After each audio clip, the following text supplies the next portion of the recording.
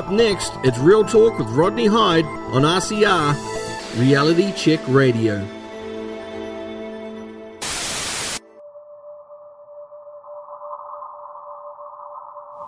What I want to achieve with RCR is conversation. And I think we have lost the art of conversation. With RCR, I just hope that people can learn that we can all be different, we can have our own opinions, have our own views, and have those conversations in a respectful way, because respect needs to be given, it needs to be earned, and I think that we can prove that people of all diverse perspectives, ages, opinions can have a platform, and we can work and talk together, and so that's what I hope we get to achieve with RCR. Just independent thought, alternative thought, and I expect that I will be castigated by many people for offering different opinions. But, as I've said before, there is no such thing as a wrong opinion. Opinions are like noses. Everybody's got one. The exchange of views, fair debate, no cancelling, no interrupting, no aggressive responses. We want to hear what people have to say, whatever side you're on. And the listener, the consumer, with that information, can make of it what they will. That is the mission. It's a good mission. Thanks for tuning in to RCR, Reality Check Radio. If you like what you're listening to, or even if you don't agree with what you're listening to, then get in touch with us now. You can text us with your message to 2057, that's 2057. Or if you'd rather email us, you can at inbox@realitycheck.radio. We would love to hear from you, so get in touch with us now.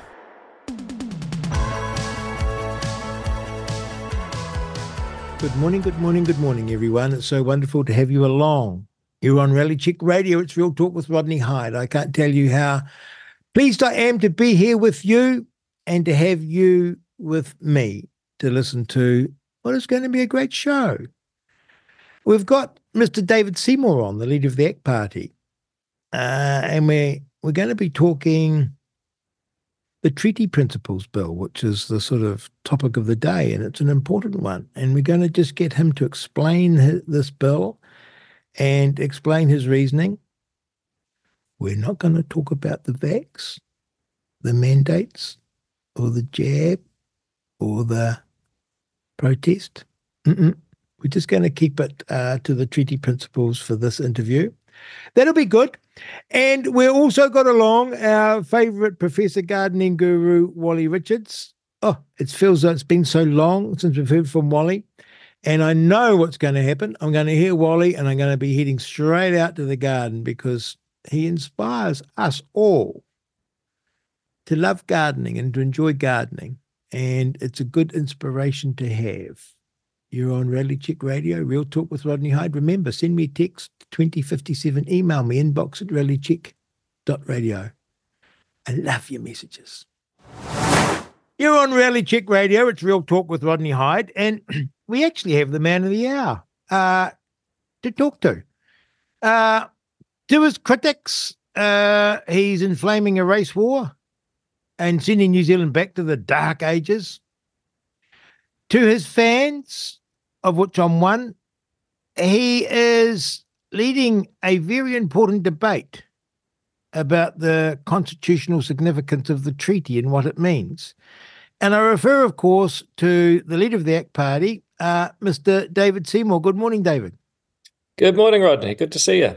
Well, it is great, and it's very good to have you on because I have to say I don't follow, and you can imagine why, I don't follow the news much because I find it so distressing and so misleading. And so I am a little unaware of where things are at with your bill, what's its intention, and yet here I am, a great fan and a great supporter for this debate. And I should also, I don't want to give you too big an ego, but I have to say I was very proud that you went to Waitangi and fronted up. I think that was very, very significant.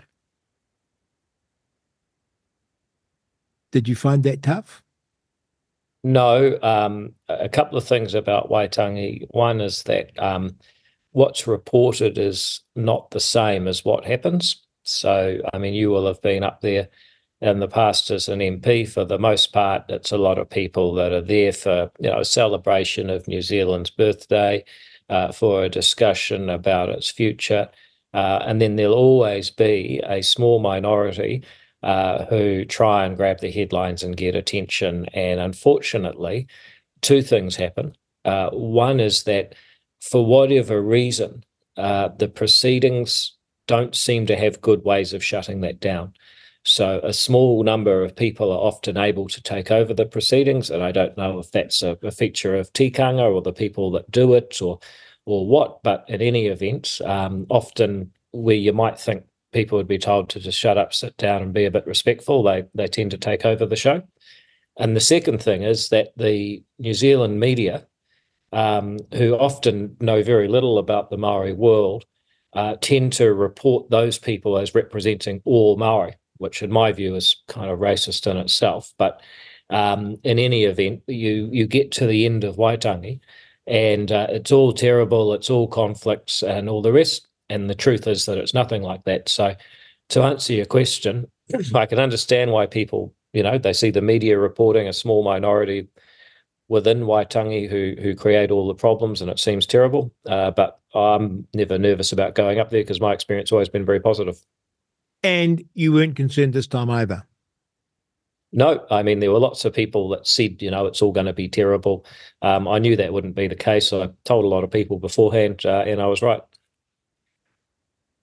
Have you had any security concerns? Have you been offered protection? I ask that because I remember when Don Brash was leader of the opposition, it was unprecedented because as leader of the opposition, he got round-the-clock security because of following his Orewa speech.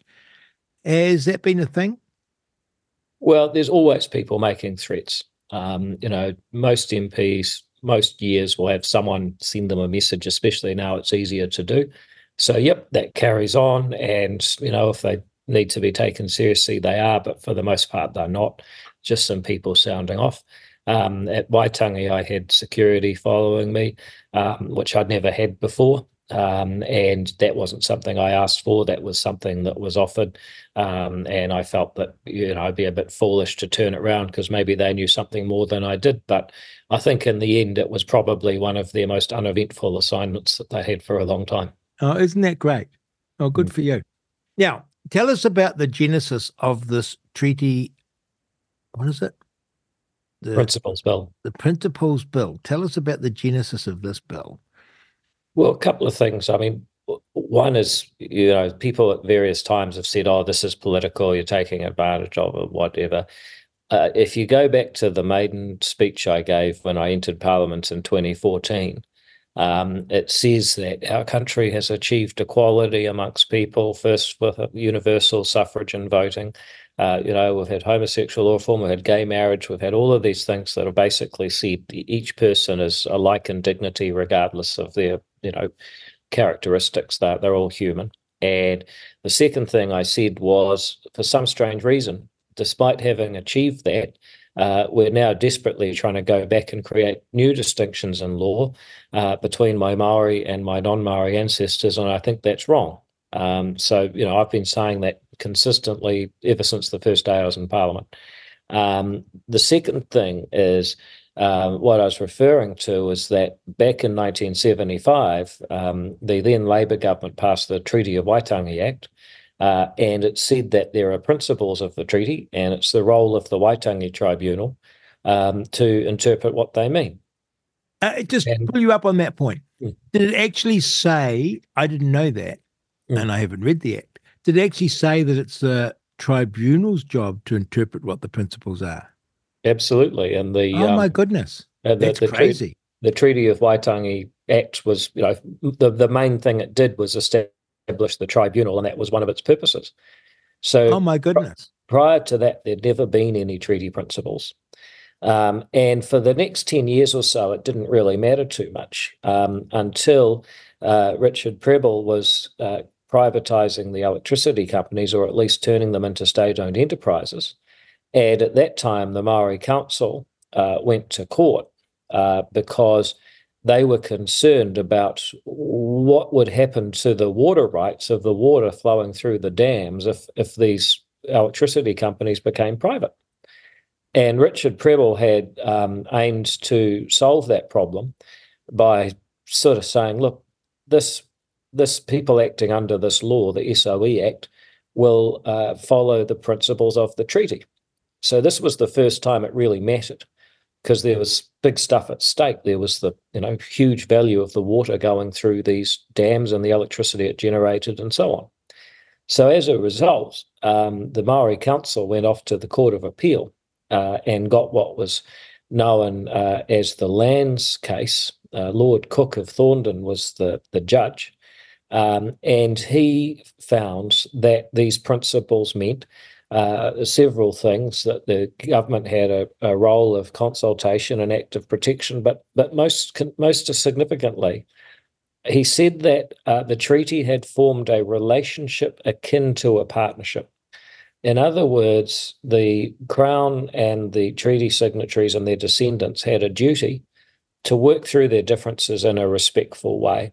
And that in itself was quite a benign thing. I mean, it basically said, look, you got a problem here, sort it out between yourselves, be good to each other. However, that word partnership really took hold, and it's mutated over the last 40 years since the Lands decision in 1987. It's mutated into this idea that we all have, this almost republic rather than a democracy, where the Crown is in partnership with Maori. And if you're not part of that partnership, you're not the Crown, most of us aren't, you're not Maori, most of us aren't, then you sort of don't fit into this arrangement. And I think the way that that's evolved over the last 40 years has become deeply divisive. So if you look at something simple like the Human Rights Commission, they now have a Maori chief executive and they have a non-Maori chief executive. Why? Because the partnership requires that every government department becomes a microcosm of that relationship. Now, that's happening in what was going to be in the Three Waters representation boards. It was in the Maori Health Authority. It's in the way that you got consulted on developments under the Natural and Built Environments Act. Much of this the government's getting rid of, I'm pleased to say. But what we haven't got rid of is this basic idea that underpins all those initiatives, that New Zealand is a partnership between races, and therefore, to know your rights, you have to know which part of the partnership you're part of. And if you are not in the Maori side that's in partnership with the Crown, maybe you don't have any of these rights. Now, my proposal really is very simple. We take those so-called principles, and remember, Parliament's been silent about them for 50 years. It's never said what they are, it just said they exist. And we say, no, we think that the way that it's gone off beam with the courts and the Waitangi Tribunal and the public service over the past 50 years is wrong. We are going to reassert that, yes, Parliament says there are principles, and they are what the Maori text of the treaty says. Number one, the government has kāwanatanga, or the right to govern. Number two, that we all have tiro rangatiratanga, or self-determination over ourselves and our property. And number three, we all have ngā tikanga katoa ritetahi, or the same rights and duties. And there'll be people who say, oh, you don't know what the treaty means. Well, I can tell you that's exactly what it means. That's how Professor Kawharu translated it for the Lands case in 1987. That is the Maori version in modern English by one of the top Maori and treaty scholars in history. That's all we want to do. And once we do that, all of these issues where we're divided by race and public services on the basis that we're part of a partnership, the rationale for that goes away, and we can actually go forward as a country of human beings alike in dignity, with some big problems to solve, and prepared to solve them without racial division at every turn. Because the treaty itself is a wonderful creature of its time, and it's a classical liberal document, isn't it? Absolutely. I mean, it is absolutely something that you and I and any libertarian classical liberal / conservative person who believes in individual responsibility and freedom would readily sign up to. Absolutely. If you So you've got the bill isn't yet written, I understand? No. So the other thing that's happened is that the Prime Minister's made me the Associate Minister of Justice with the explicit and only purpose of drafting and introducing this bill to Parliament. So we'll be working with that with the Justice Department officials. We'll get the bill drafted up. We'll probably do a consultation draft that we'll put out to public to comment on before it gets introduced to Parliament. And then it will get introduced to Parliament and debated. And the purpose of the bill is to put into words these principles as articulated in the treaty, which has never been as part of our legislation, but to offer it up as a referendum, at the next election? That's right. So when we did the End of Life Choice Acts, the bill passed, but it had a clause called the commencement clause, and that clause said this law only becomes a law if a majority of people vote for it to be so. And then the simple question at the referendum was yes or no, do you want the End of Life Choice Act to become a law? And people did, and now it is, and that was all great. We've proposed to do the same thing with the Treaty Principles Acts because this is more than just any other law. This is constitutional. And I think it would be helpful, A, if people were able to have the debate publicly about whether or not they agree with this rather than just being a law Parliament passed. And B, I think it would send a message to the courts that this is not just another one of Parliament's laws that you can sort of do as you want with. This is something the people of New Zealand have signed up to en masse. So those would be two advantages of putting it to referendum.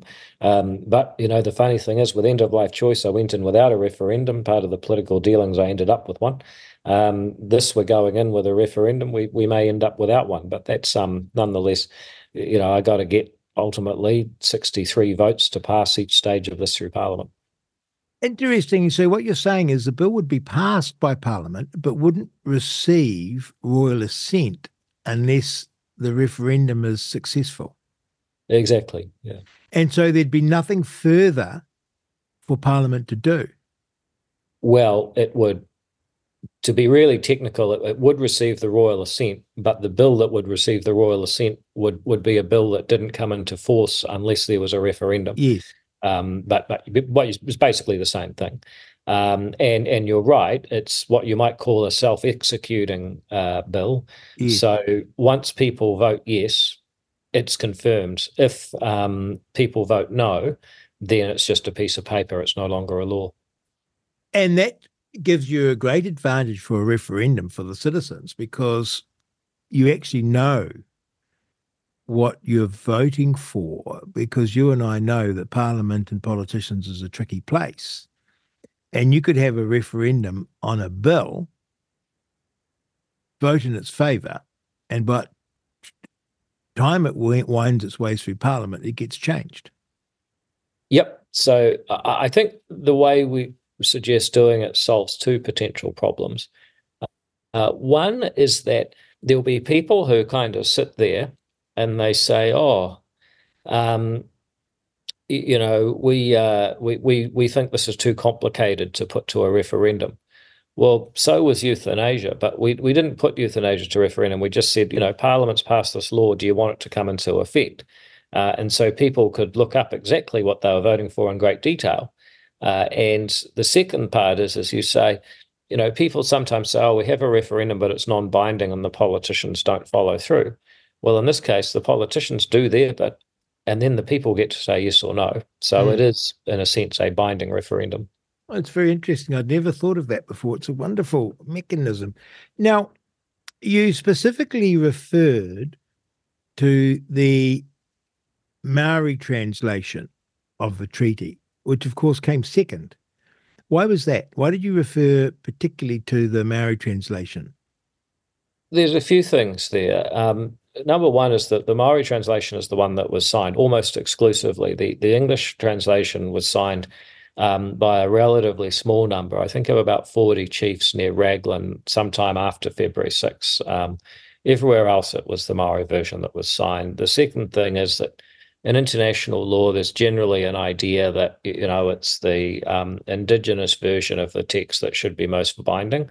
And that partly comes from the idea that usually it's the person who proposes the treaty who kind of bears the onus of proof and suffers any concessions and interpretation. So if you start with the Maori text, I think, apart from the fact it's the one that's signed, it's also the right way to do it, because it means people can't say, oh, well, this is a trick, or it's not what we signed up to, or you proposed it differently. Starting with the Maori text, I think, makes it watertight and fair, and it prevents a whole lot of people coming back and saying, well, this is a have or whatever. But it's a funny thing, isn't it? Because, yes, you're starting with the Maori text, but you're actually starting with the translation of the Maori text. And, of course, Professor Hugh Kāwhuru can be called, and is called, by the activists who say there are two versions of the treaty, the Maori version and the English version, and draw great comfort from this Maori version, which they interpret. Yeah. And they can readily say, and do say, that Sir Hugh was a creature of his time and place. Well, he may well be, but I think, Hugh's translation of the Maori text into modern English is being regarded as authoritative, even by the Waitangi Tribunal, for a very long time. It's annotated, it's detailed. I think at some point we have to get an agreement on what the Maori text means for those who can't read Maori. It needs to be interpreted by the rest of New Zealand for it to have any weight or importance. So then the next question is, how often would you like to update the translation of the Maori text into modern English? Now, there's people who say, oh, well, as you say, Sir Hugh is sadly no longer with us. It was almost 40 years since he did his translation, so maybe, it needs to be updated. I don't think that there's going to be a future for continuous updates of the Maori text. So, we stick with what Hugh said as the definitive word on what the Maori text means in modern English, and the Waitangi Tribunal seems to agree, because they've had it on their website since the internet was invented.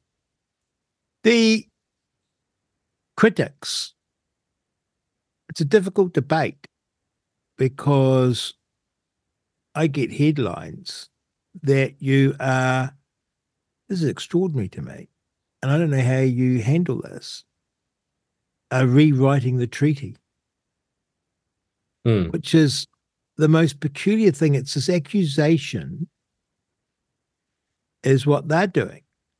And they turn around and accuse you, because it's this idea of a partnership and co-governance and all these other rights that supposedly fall out of the treaty. That's been the rewriting of the treaty. What you're saying is the treaty's great. What we need to do is legislate the treaty as it was written and signed in 1840. And yet here you are, being accused of rewriting a treaty. And I mean, by serious academics and journalists providing a critique and firing the mob up. Yeah, it is pretty extraordinary, the standard of debate sometimes. I mean, people say I'm rewriting the treaty. That is actually, there's no way that is a sentence that makes sense. And as you say, the interpretation of what it means to modern New Zealand, well, that's been an ongoing project for at least the last 50 years, arguably for 184 years now. All I'm doing is democratising the interpretation of the treaty and letting Parliament have a say, which it hasn't had for 50 years. The idea that what I'm doing is radically new or different, let alone actually changing the treaty, is just not true. And it's not, you can prove it's not true. But unfortunately, that's kind of the standard of debate we have in New Zealand, and it's a big worry for a lot of people. It's going to be a great debate, because we've never had it. And we've never had it in a way that's been led by a politician and brave enough to stand up to the journalists and to the activists, and I'd say to the left, and say, no, this is what we're standing for, this is what we're doing, and then actually forcing a bill into, or getting a bill into Parliament, not forcing a bill, getting a bill into Parliament to be considered by a select committee, that in itself creates a huge debate. And once you do that, the rhetoric has to sort of evaporate as being not on point. Well, that's certainly what I hope. I mean, ultimately, one of the things that this bill does is it forces people to say, look, either you believe in universal human rights and everyone having legal equality and equal dignity as human beings, or you don't. Now, if you do, then you can't allow it to stand that some citizens are in partnership with the Crown and others aren't, as is currently interpreted. That can't be a thing. There's no successful societies that have tried to do that.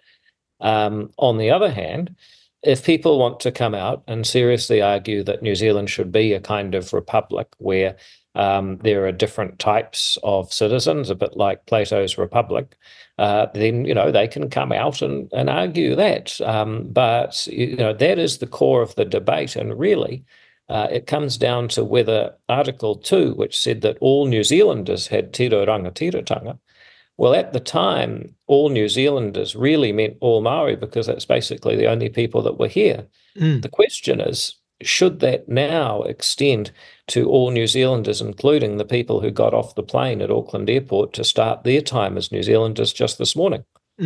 That's really the essential question. Does tiro rangatiratanga extend to all, or only to some? And if we can get through that basic question, I think we have the potential to come out as a much stronger country. But I'm not seeing any of my opponents come out and say, no, actually, we really do believe that there should be different statuses based on your background.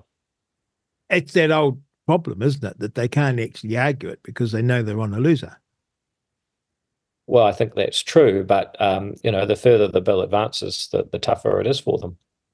In the New Zealand First coalition agreement, they have a reference to reviewing all use of the treaty principles in legislation. I guess the idea being saying, what are the implications of this, or what is the purpose? I remember there was a proposal, it may have been ACT, maybe New Zealand First, I can't recall, to actually just expunge all references to the treaty principles as being vacuous.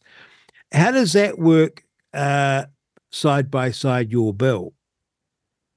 Well, I think the two initiatives can be complementary. I mean, first of all, there's a lot of acts that say you've got to have reference to the treaty. So, for example, as the Associate Minister of Health, I'm responsible for Pharmac, and we've got big problems there. There's a lot of drugs that New Zealanders would like and frankly need that New Zealand's government can't afford. And then there's a lot of functional stuff with the way Pharmac operates. After 30 years, it may not be the world-leading model that it used to be when it was formed. But everywhere you look in the operation of this thing, you've got to ask, how is Pharmac upholding its obligation to the principles of the treaty? And I think that there's a reasonable argument some people will make that actually, we're in the business of procuring the best pharmaceuticals at the best price to benefit as many patients as possible. It doesn't actually have much to do with the treaty. So I can absolutely get behind the New Zealand First idea of saying, well, should these treaty principles be there?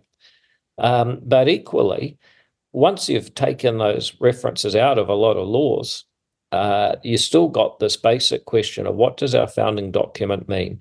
Because it's still going to influence people's social attitudes, private organisations, and it's still going to seep through to public management. You're still going to have people doing court challenges saying you haven't the Waitangi Tribunal hearing saying you're not upholding the treaty. So you still need to have a clear conception of, is the treaty something that unites or divides?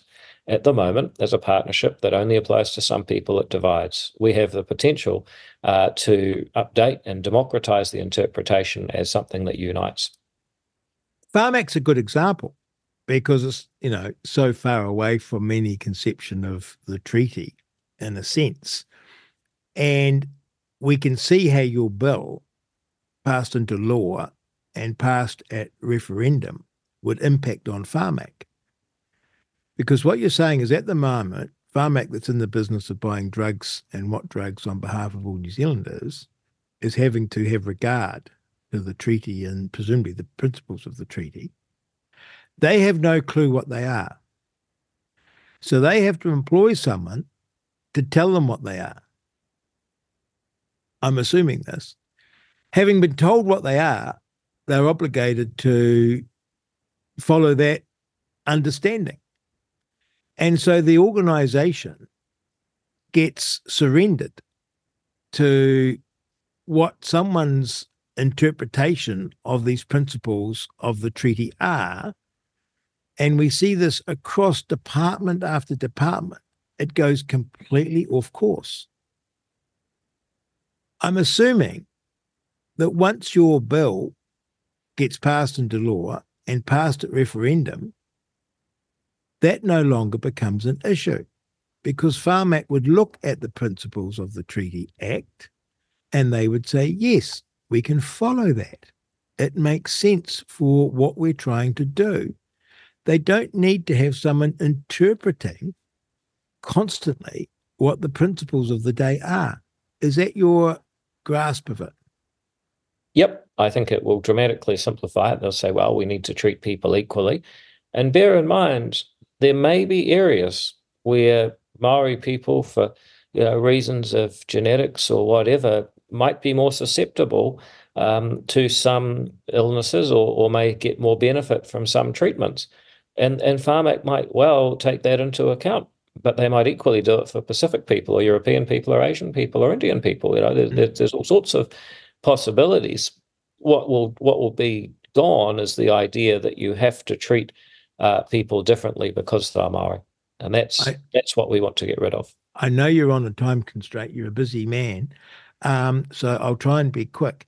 Tell me, do you have a slight unease, given that we're talking about principles, at the idea of the majority deciding this when you could argue that these things are designed to protect a minority? Yeah, I think that's a worthwhile question. A lot of people have raised that. But the answer is that we're not actually taking any minority rights away. If you're Maori, well, you signed up to the government having the right to govern, that stays. You sign up to having self-determination over yourself, your lands, your property, tiroranga, tiratanga, and you signed up to having the same rights and duties as citizens of England, which is now kind of really replaced by citizens of New Zealand. No minority rights have been taken away. The change at the margin is that the rights of self-determination over yourself and your property are extended to all New Zealanders as we would think of New Zealanders today. They are not restricted only to those who are descendant of treaty signatories. I hear what you're saying. And if we were taking rights away from anyone, then you might say, well, that's not fair to have a majority vote away a minority right. The point of the rule of law and treaties and so on is to guarantee those rights. But we're not taking the rights away; we're extending them. This is not like, say, having a referendum on whether there should be, say, free speech or whether we should practice apartheid. It's actually sort of in reverse. It's a bad analogy, but I get what you're saying. Of course, what this bill does, though, is challenge an entire industry. We call it a gravy train, but it's like a fleet of gravy trains where money and power is flowing through New Zealand because of this obscurantist notion of principles of the treaty that can be interpreted and reinterpreted at will, and everyone else just has to kowtow to the concept. And we've had years and years and years of propaganda through our schools and through our media that this is good and just, and that this is a direct challenge to this. That's the tough bit, is it not? Well, I think that's certainly true. There's a lot of people who, I'm sure have done well out of the requirement to have a Maori perspective in public affairs due to the partnership idea.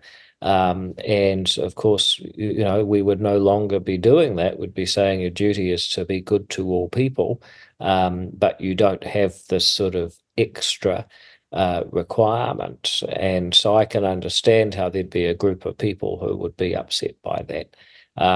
But at the same time, I always ask the question, what is best for the average person over time? The challenges, and there are significant challenges for Māori, are around education, they're around welfare, they're around incarceration, they're around home ownership, they're around health.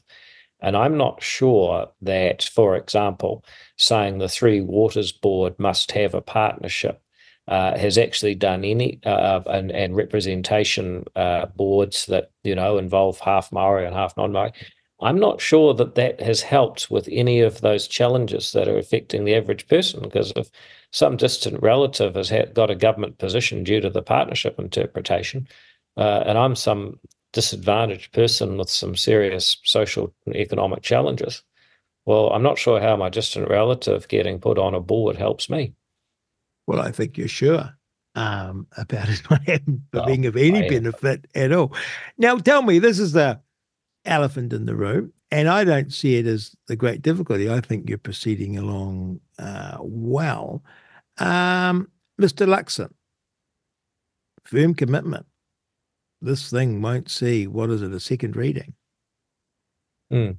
I saw an article, sometimes the mainstream media is worth reading. I saw an article by Thomas Coughlin in the Herald last Friday, and Thomas basically just laid out all of the possibilities. I mean, one is you got to have the first reading, the public submit, you have the debate. But, once it gets back from Select Committee, there's a few possibilities. One is that you might not vote on it for a period of time. The Kermadec Ocean Sanctuary Bill, that's been on the order paper since 2016. And I'm not suggesting we want to keep it around in limbo for that long, but it shows what's possible. You don't have to vote on something straight away. The second thing is that if you look at some of the polling, 60% of people agree with us on this. 2/3 of national voters agree with us on this. Only 18% are opposed to the principles we put forward. I saw a poll yesterday I wasn't quite so sure about, but said that, young people by a large majority are in favour of having this referendum. So it may be that the environment around the bill and the perceptions of it are quite a lot different in a year's time, if and when we come to actually have another vote, than what they are now. So the way I look at it is that, you can vote down a bill, but that may not be what happens. And even if you do, you can't vote down an idea, much in the same way. And I draw the analogy again to euthanasia. Michael Laws put up a bill in 2005. There was another one in 2012, which didn't get voted on. 1995, 2003 bills were voted down. I've got my decades mixed up there. There was another one in 2012 that didn't see the light of day. Mine got through in 2019.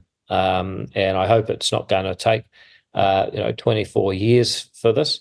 But sometimes once you start a discussion, you don't know how long it's going to take, but you will actually get eventually to a powerful idea being accepted. And the idea that the treaty delivers the same rights and duties, or tirorangatira to all New Zealanders as we exist today, it's a powerful idea, and no one person can vote that down.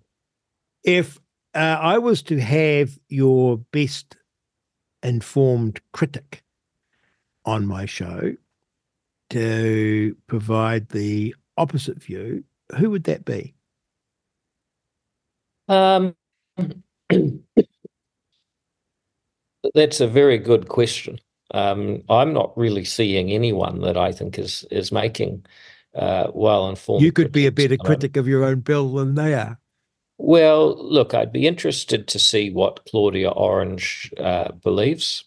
She has, in fairness to her, written extensively. The Treaty of Waitangi is a very good book. There's a guy called Ned Fletcher who wrote the English version of the treaty, published just at the end of last year. I have to admit it's about 800 pages. I've only read the beginning of it, but I intend to read the rest of that. He's a very interesting guy. Dame Anne Salmond is very interesting because she has written extensively on the Newsroom website essays basically supporting my position. And I started quoting her and pointing out that she supported my position. And in the last month or so, she's written 2 pieces where she completely contradicts her earlier positions and says I'm the worst person in the world and it's the worst idea she's ever heard. So I think it'll be fascinating for someone to interview her and ask her about the contradictions between her positions at different times. We could always have Willie Jackson on too. Well, you said a well-informed critic. Yes, well, he's a critic. Let's say we get 50-50. David Seymour, leader of the ACT Party, thank you for your time. I know you've got a meeting with officials. We've appreciated it enormously. We now understand this bill. One last question. When are you aiming to have this bill see light of day from out of officials and ready for public consultation? I would guess it will be early in the second half of this year. But all of that, as you'll know, it's when people say there's a lot of bureaucracy in Wellington, they ain't kidding. So we've got to get the officials, get it through cabinet, get the agreement from about the form of it, all of that stuff. So that will take a wee while. But I would say third quarter of this year. Well, good luck with that. That was David Seymour, leader of the ACT Party. What a bill! What a debate! What a discussion! My goodness, how's this going to play out? It's going to be very important and also extremely entertaining. You're on Rally Check Radio. It's Real Talk with Rodney Hyde. Well, it's not wonderful to hear from David Seymour about Waitangi Day at Waitangi and how he didn't feel particularly bothered or under threat, although he was offered protection and took it. I was so pleased to hear that. I can't tell you how pleased I was to hear that. Because I was going to originally do a rant on how dreadful this is.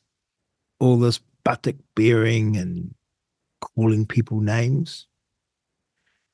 And I thought better of it, because I remembered back to my days at Waitangi. And I can't say I particularly enjoyed it, but it never bothered or troubled me. I didn't particularly enjoy it because I'm not emotionally attached to the treaty or to its celebration or to the concept that it's a foundational document and of such significance that it needs to be revered, because I don't think New Zealand would be different much if we had it or didn't have it. Wasn't needed or necessary. Funnily enough, when I read One Sun in the Sky, I love the story of the treaty. But of course, even that story has been besmirched and belittled and made something off.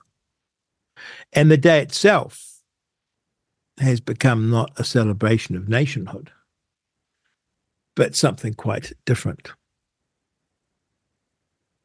But I can recall going up to Waitangi like a pilgrimage to Mecca, and it was obligated that you go as party leader.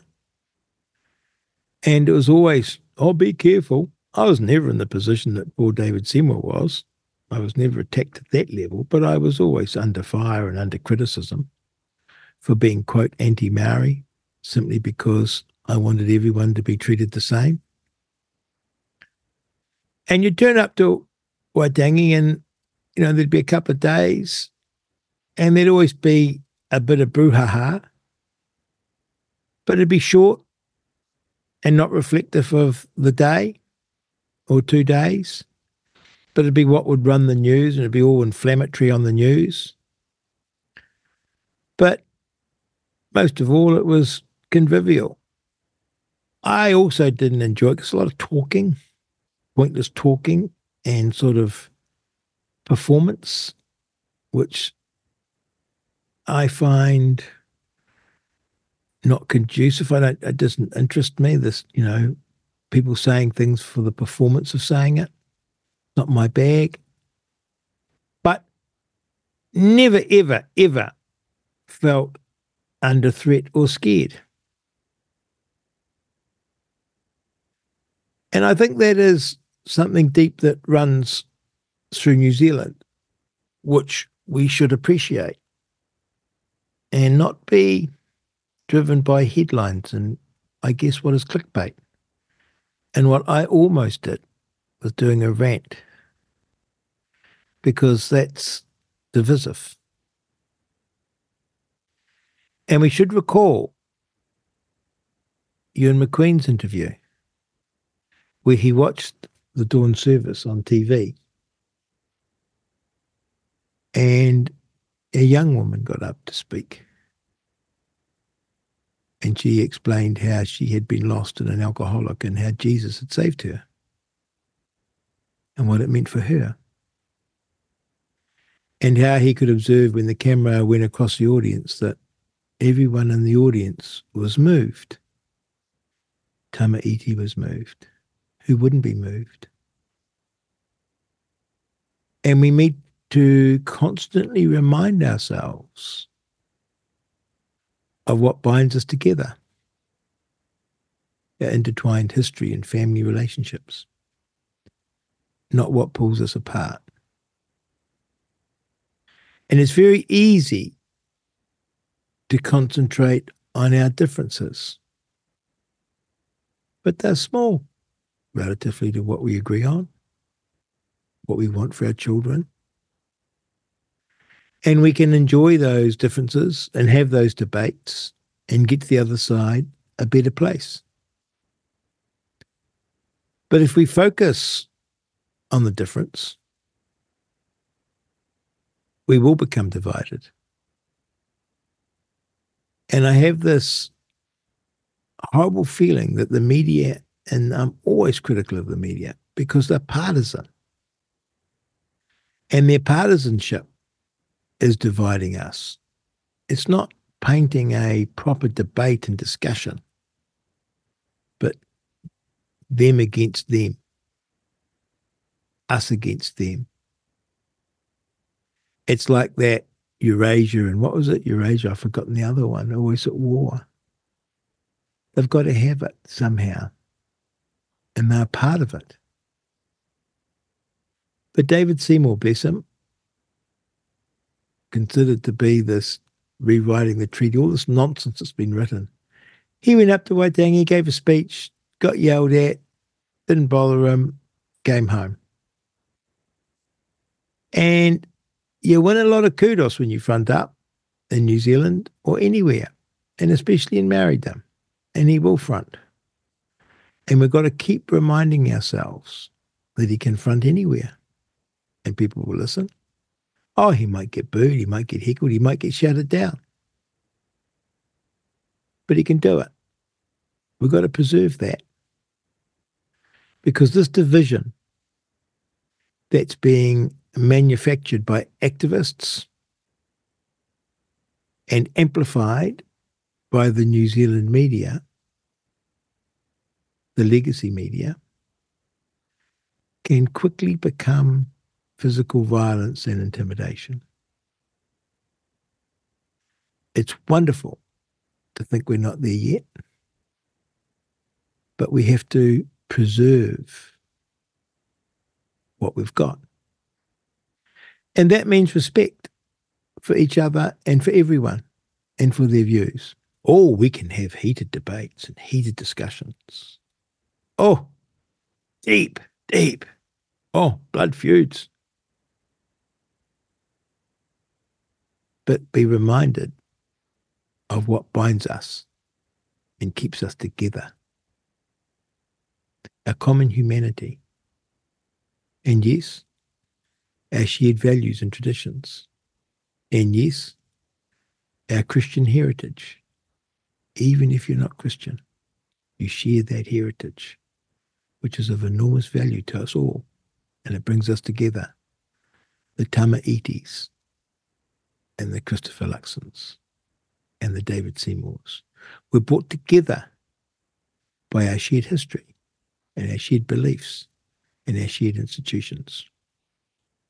There's much more that binds us together than pulls us apart. We need to constantly remind ourselves of that and not become tools or weapons of the activists who want to create discord and disharmony.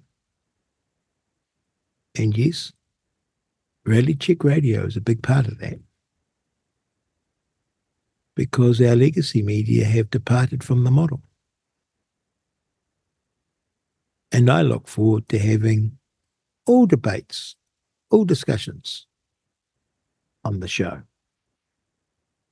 Not because I agree with them, but because we have a shared value set, a shared understanding, and we want to learn from each other, and we're not scared of ideas or arguments.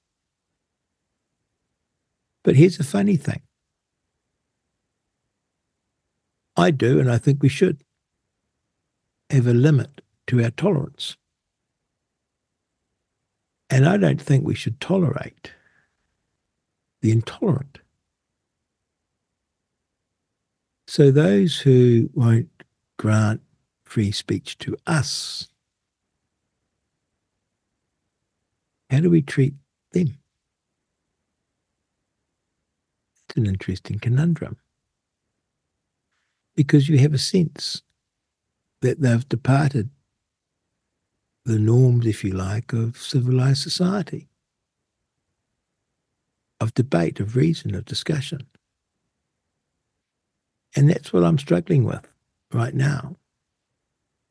What do you do with someone who wants to shut you down,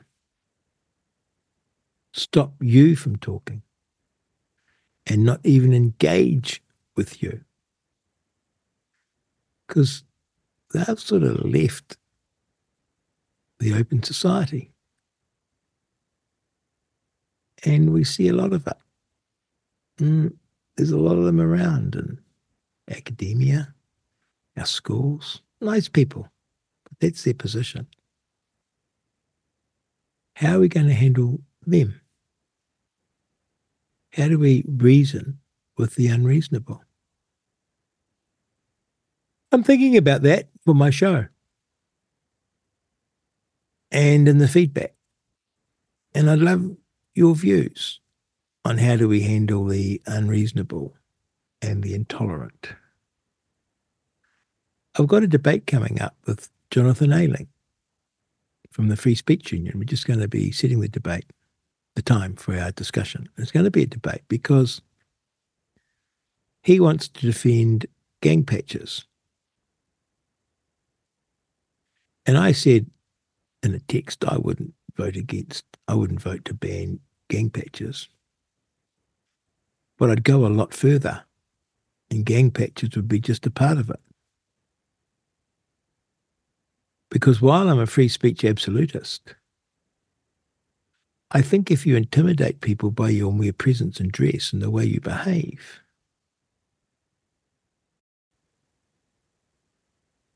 I don't have to tolerate it. We don't have to tolerate it as a society. Because by their intimidation and their menace, they're denying us our rights to debate and discuss. It's going to be an interesting one. I myself feel the conundrum. I'd love your views. Text me, 2057, email inbox at realitycheck.radio. You're on Real Talk with Rodney Hyde. Reality Check Radio, thank you so much for listening. You're on Reality Check Radio. It's Real Talk with Rodney Hyde. And now our all-time favourite, our Professor Gardening Guru, Wally Richards. I feel as though we should have a drum roll, Wally. It's been so long. Yeah, I've missed you. I've missed you. Yeah. And I've had such a lot to report. Oh, good. But first, how was your summer? It's been good. We have had more blue skies than I would have thought we would have had, so that's good. Plants are growing well. Some insect pests like white butterfly, certainly they are back around. But interesting enough, I've had reports from various people in different places in New Zealand saying, there's no insects. What's happened to all the insects? Which is quite interesting because WEF taking them. Because other reports on social media, etc., from Arthur Fritzenberg, it's the bloody radiation coming down, and especially now they put all those satellites up in the sky, Eldon Moss beaming 5Gs down, and I tell you what, people have just said, look, even the pest insects are not here in our place, where normally you've got bees, bumblebees, aphids, etc. How interesting. And it's very concerning. And a report I saw just recently from Australia that hundreds of parakeets dropping out of the sky, dead. They're flying along, having a good time, and then, hey presto, gone. That's not usual. Yeah. I don't know how parakeets normally go away to die, but I imagine they don't drop out of the sky. I don't know. No, Tell they me. don't. Well, I've had lots of bumblebees. Good. And but to be fair, I'm only a beginner gardener, so I haven't got another season to compare to. But I imagine this is these interesting things about people, isn't it? That if you're a gardener, you observe things that hitherto you never noticed. Okay.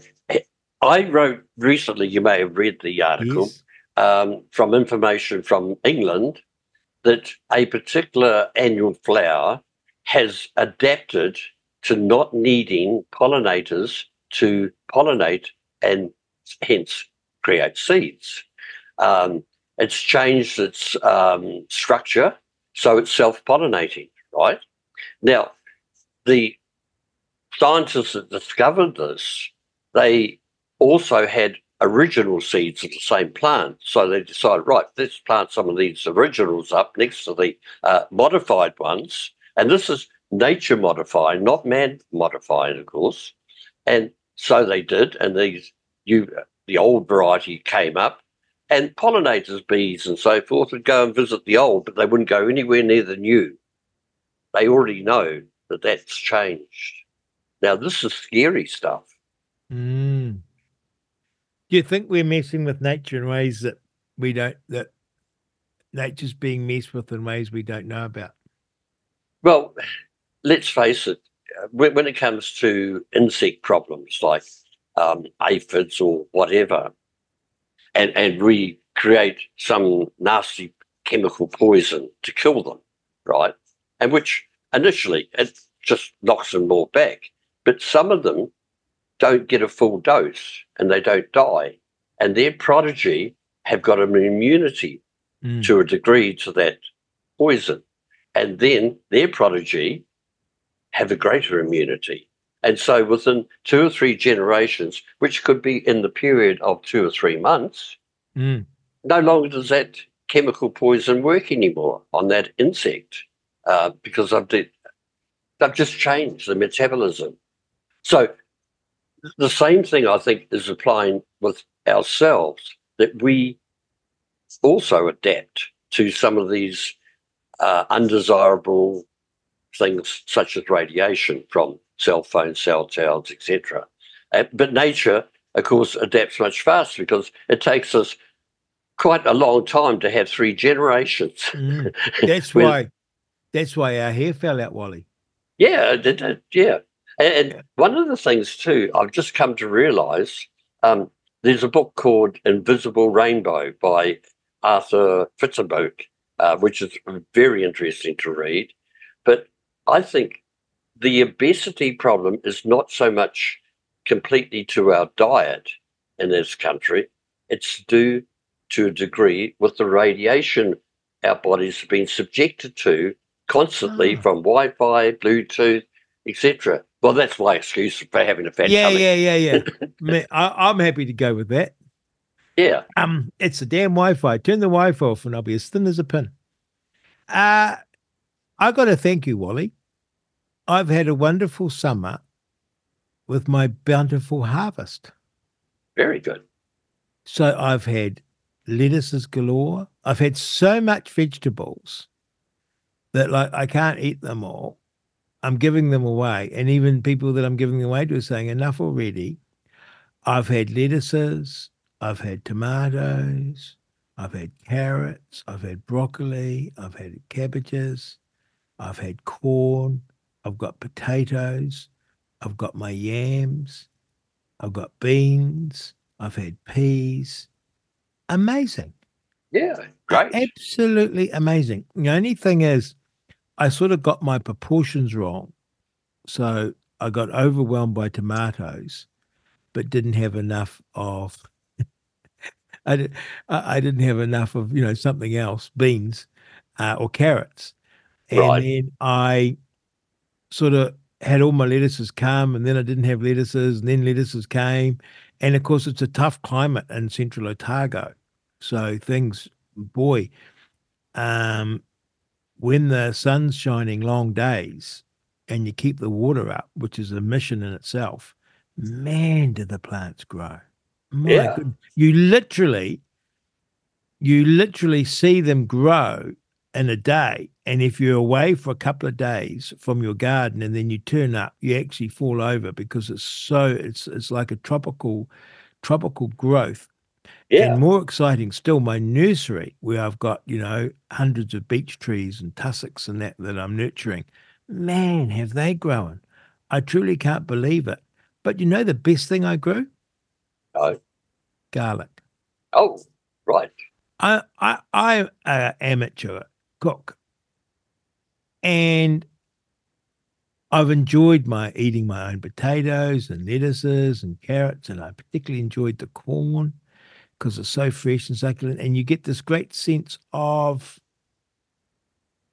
achievement, wonder, that, gosh, I planted that, and here we are as a family eating it. It's just so different to going off to the supermarket and buying a bag of spuds and carrots. And you feel it very nutritious, but the garlic was so different to what you get in the supermarket. It was astonishing. You haven't been buying the Chinese garlic, have you, in the supermarket? Turns out, as I've been explaining it to people, that's the exact thing they say to me. I said, I don't know. I just buy the garlic. But right. But it's Chinese garlic, right? What is the story with that garlic?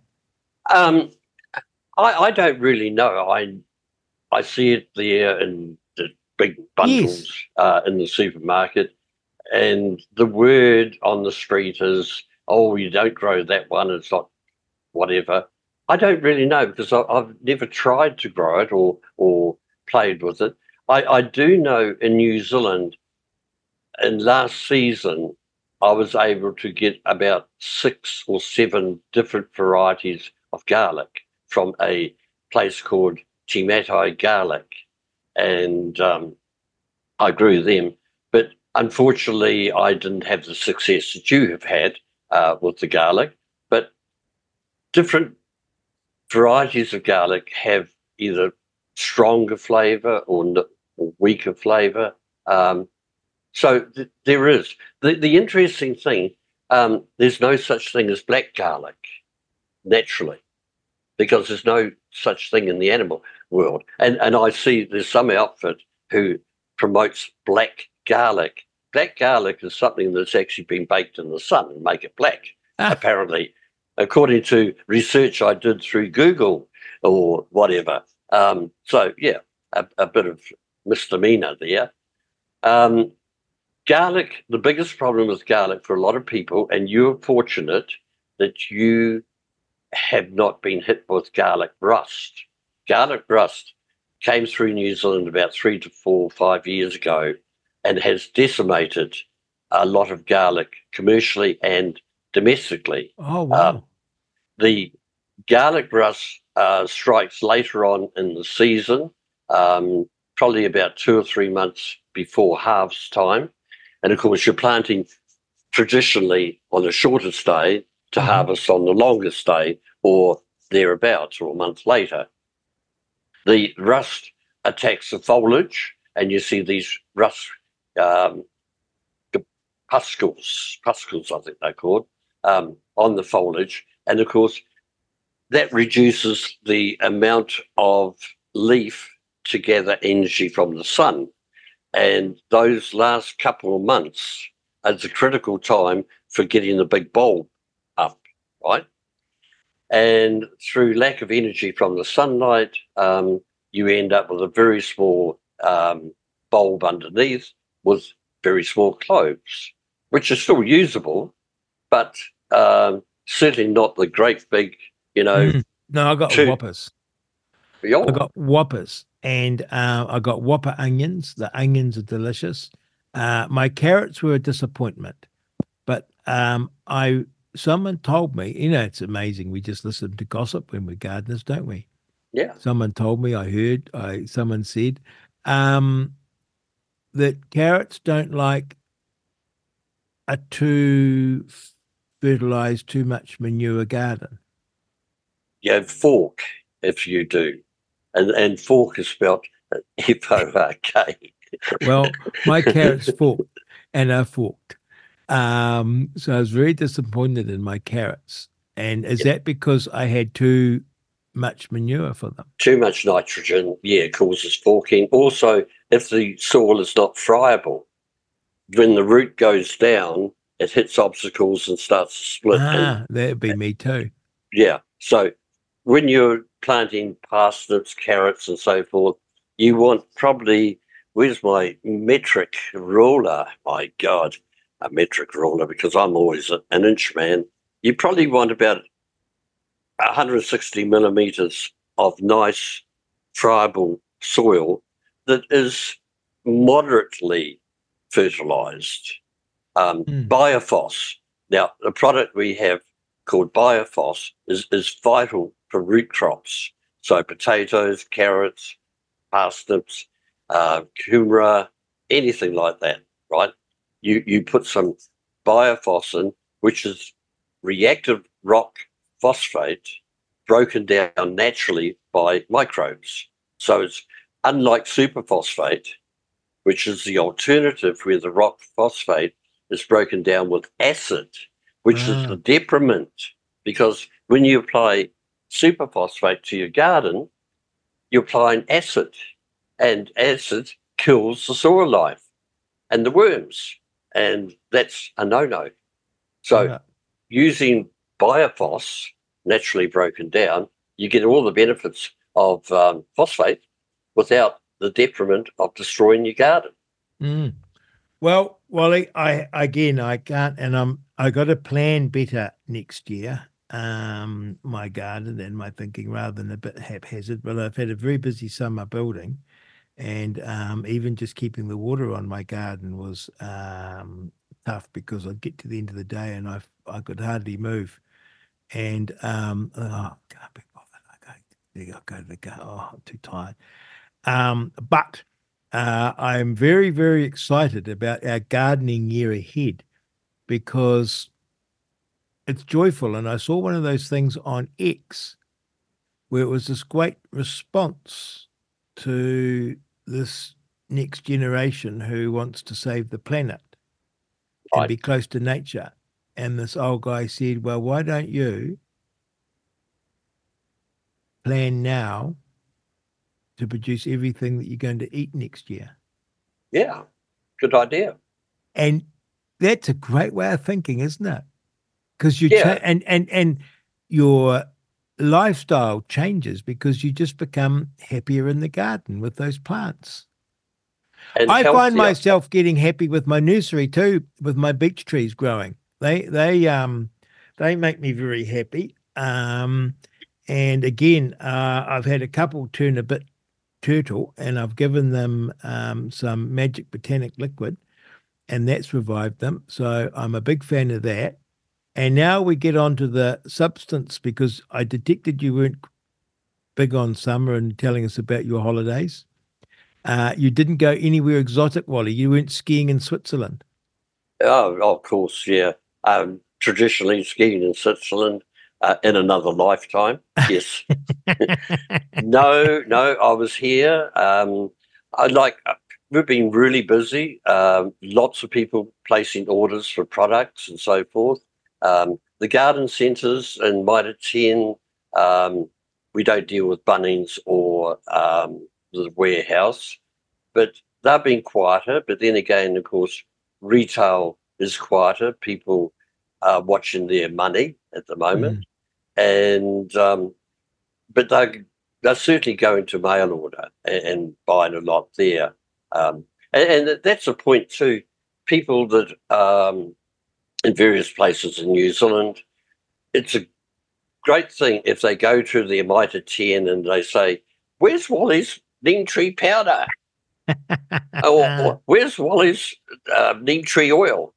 or something, And if enough people do that, in fact, years ago, I wrote an article about lime sulphur, right? Now, this is an interesting story, right? Lime sulphur is a very old product which is only used in wintertime on deciduous plants like fruit trees and roses, and its action is burning. Lime sulphur burns, and it kills the diseases and the insect pests harbouring over, right? It fell out of favour as time went on. And so many years ago, I wrote an article about lime sulphur and how people should use lime sulphur this time of the year, which was going into winter, right? Well, I had a garden centre down the South Island contact me and curse me. I said, "Why?" He said, "I've had lime sulphur on my shelves for so many years and nobody's ever bought it. Suddenly it all sold and I had to buy some more in." It's the power of your written word. Yes, the power of words and knowledge and so forth. So, I'd like to see, because particularly garden centres in Mitre 10, I don't favour Bunnings, even though I shop there, of course, because some of the things are cheaper. But they struggle along a bit, for sure. And the more business that the owner-operated garden centre has, whether it be O'Dreens or King's Plant Barn, etc., that they do a pretty good job. And any problems that they have, they can't answer the questions, they just ask me more often than not, and I answer the questions for them. Or some of them actually will give them my telephone number and say, "Contact Wally Richards and ask him." No way. Yeah. Oh, that's funny. Oh, good for you. Well, you're a treasure. Wally, what should we be doing in the garden at this moment? Okay. It's most important. We're now into February. Daylight hours are starting to reduce. Not particularly noticeable yet, but they are reducing down. So the amount of sunlight or daylight hours for growing plants is now critical, that you get your winter plants in as soon as possible. Ideally, some of them should have been planted in December and all through January for succession. Now we're February and we've only got March. Is about the last chance to do so. You're panicking me, Wally. Yeah. So cabbages, brassicas, cauliflower, broccoli, your Swedes, all those are in. But there's a problem. It's a massive problem, because now the white butterflies are around, and that means you have to contend with the caterpillars eating your young plants or whatever. And another problem arises too that I always notice is you go down to your local Mitre 10 or garden centre, you buy some cabbage plants, you take them home, and if you have a look at the leaves, there's probably eggs on the leaves, which the caterpillars are inside waiting to hatch out, and you've brought them home with you. All you've really done is produce a caterpillar farm. Yes, a caterpillar farm. So how do we control the caterpillars and the butterflies? There's three basic ways. First of all, when you plant your brassica, if you put some of Wally's neem tree powder in the planting hole and then put some of Wally's neem tree granules on the soil surface, what happens here is that the oil that's in them leaches out into the root system, translocates through the foliage. The butterflies, of course, will always lay their eggs on the outer leaves because that's traditional. That's where they like to put their eggs. So when those little eggs hatch out, the little caterpillar takes a bite of the leaf and he gets some neem in its gut, stops eating, starves to death very quickly. And when you harvest your cabbage, the outer leaves will have a whole lot of little wee holes in them, but nothing in the centre. Perfectly clean, right? It's a nice, simple way. But if you're already planted and they're halfway to maturity, you're really a bit on the late side to do anything in that regard. So then you take Wally's Super Neem Tree oil and you add another product, which is most important, called Rainguard. We haven't talked about Rainguard, have we? We have. We have? Mm-hmm. But we can talk about it again. Rainguard is a polyfilamide film which protects the spray that you're going to add it to for a period of up to 14 days, rain or shine. So if you sprayed the neem tree oil on, it's not going to wash off when you water your garden or you use your irrigation, or if it rains, it's still going to be there. Otherwise, you have to go back and apply the oil again. So that works well. And did I mention in the past too, an interesting thing for people that use weed killers like Roundup, glyphosate, etc., if you add Rainguard, which is only 1 ml to a litre of spray, it will increase the effectiveness of your weed killer by up to 50%. Oh, my goodness. Yeah. It acts as a chemical bridge, because one of the problems with glyphosate and a lot of herbicides is that shiny leaf plants or hairy leaf plants, they stop things getting into them that they don't want to get in, which is like herbicide, right? But when you add Rainguard, it takes down that barrier that they put up to stop things getting in, and it goes in and it kills your weeds. In fact, with Roundup, I believe the rate on the bottle is something like 10 mils per litre.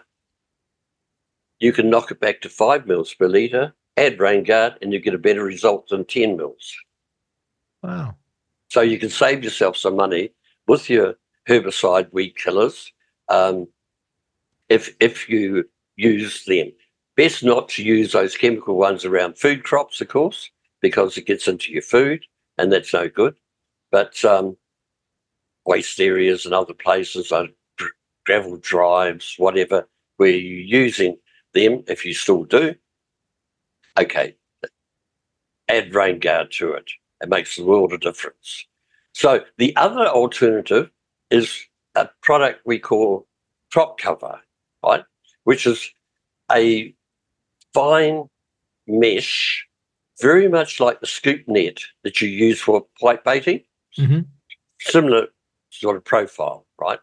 Now, what you do here, where you're going to plant either in your raised garden or in your open garden, you get some alkathene pipe, the rigid type, not the irrigation type that's used for home gardens, but the stuff the farmers use, it's really for their irrigate, well, to fill the troughs, etc., etc. It's quite strong. So you get that and you make some hoops. The ideal thing is the hoop should be about 1 metre high at its maximum point. You shove the ends into the ground and you've got these hoops about 1 metre apart. Over that, you put your crop cover, right? Got it. On the far side, to hold it down, you put dirt. You just cover it with dirt. At the ends and in the front, you use old bits and 4x2 or whatever to hold it down in place. You plant your brassicas free of any eggs, you've inspected them, under that, and they grow twice as fast because it's a microclimate now. Rain or watering will go through, no trouble. You can take the 4x2 off the front, fold it back a bit, weed and cover it. It stops the butterflies getting to the plants. It stops the cats getting to the plants. It stops the birds getting to the plants. So you've protected your plants perfectly. And I remember one season, I had this crop cover like that over several broccoli plants, which I had planted, and they grew magnificently. Perfect foliage, no holes, lovely big heads on them, and so forth. And it was getting well into autumn. The white butterflies had finished for the season. In fact, it was going into winter. They'd gone. And I thought, oh, good, I'll take the crop cover off now. And I did. Next day I went and they were shredded. The birds bloody got into them. Birds. Yeah, they just ripped them apart. Perfect plants, the best I've ever grown in my life. My God. Things. Yeah, so crop cover is something we have. It's 4 meters wide, and we sell it by the meter length.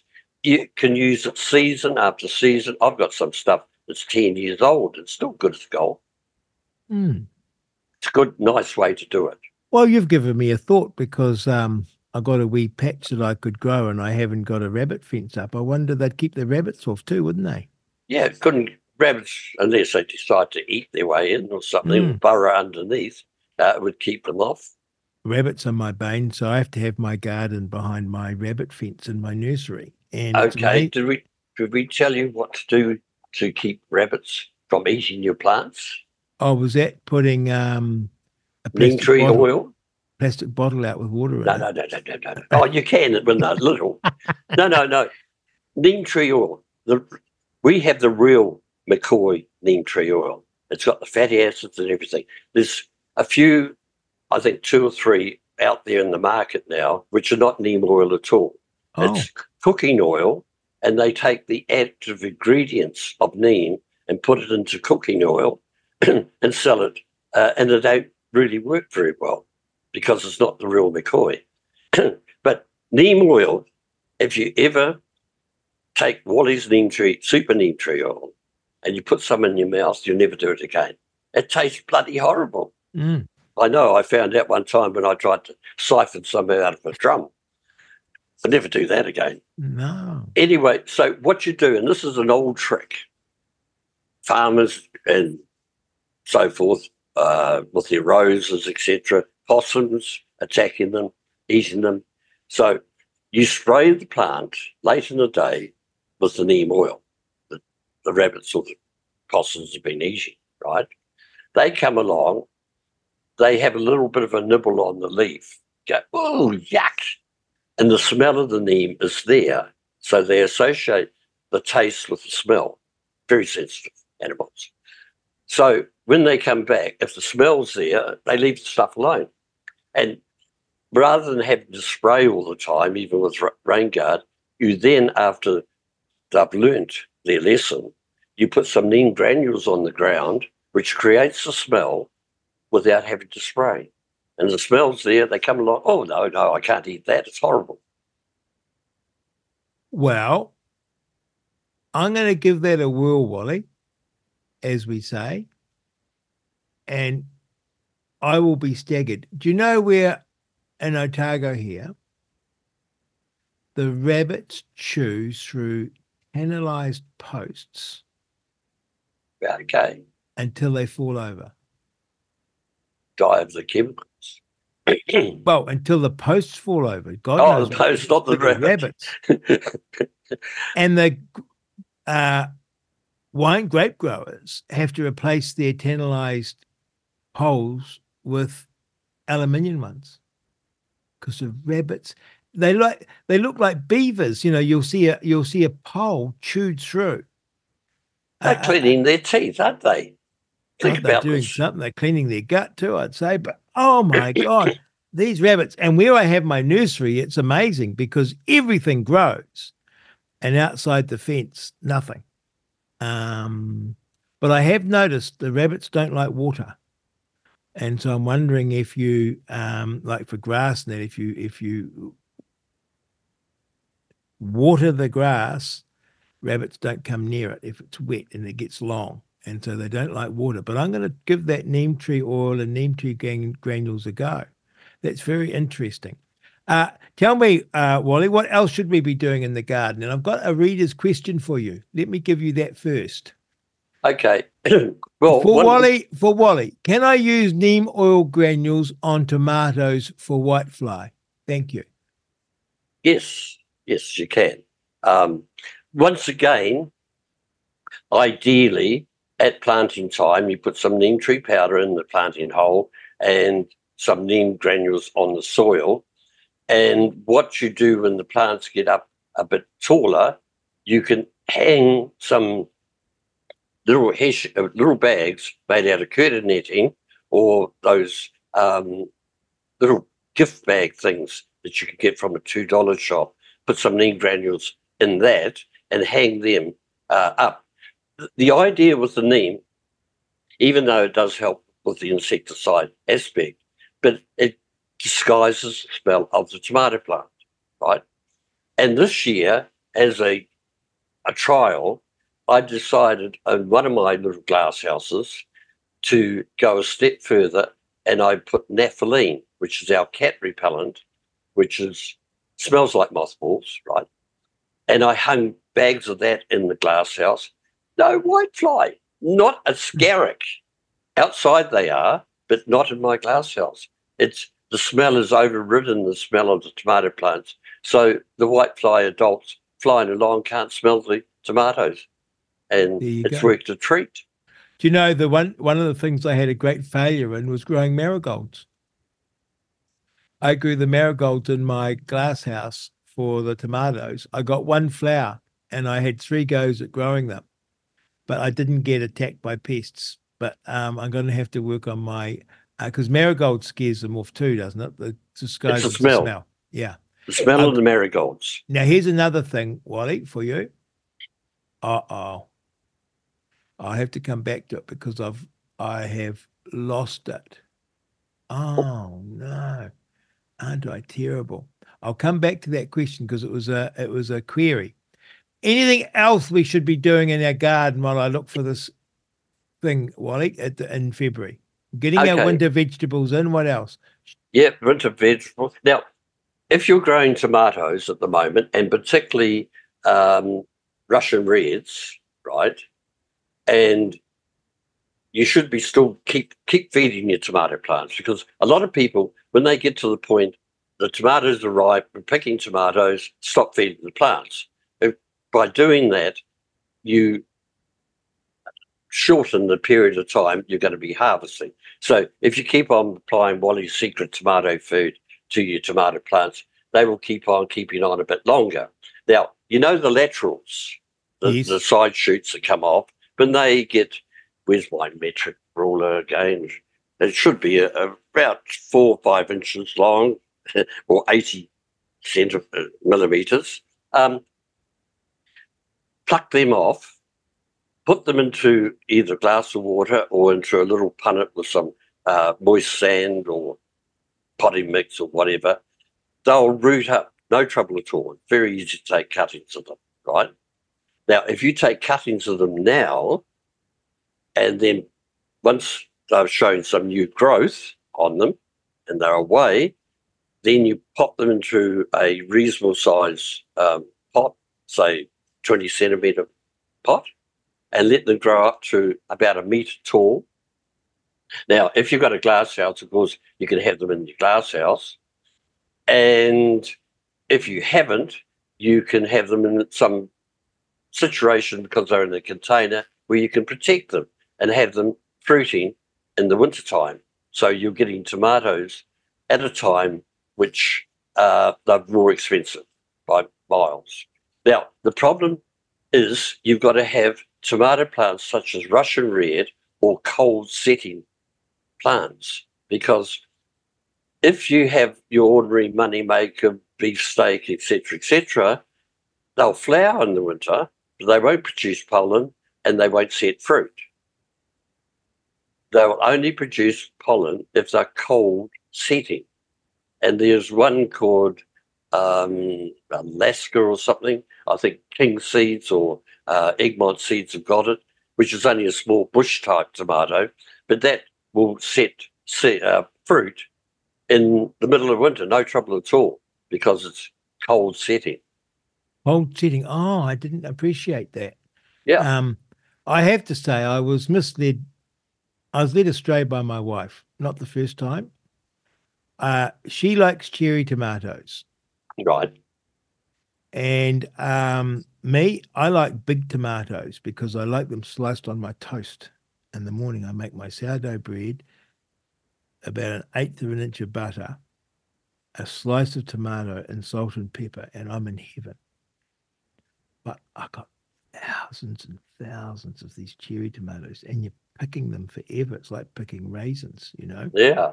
But I don't know, actually, now. I should have kept the dough. I have no clue what tomatoes I've got, but I'm going to have an attempt at getting. I've got a wee mini glass house. I'm going to have an attempt at some lettuces and tomatoes in the winter because that would be absolutely fabulous. I also, when my tomatoes were growing, Wally, I might have made a mistake because I pulled off the laterals, squeezed them with my finger, like you said, and I planted them straight into the ground because I had so many tomato plants. Probably 50% of them grew.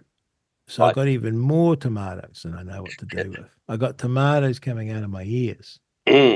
Now,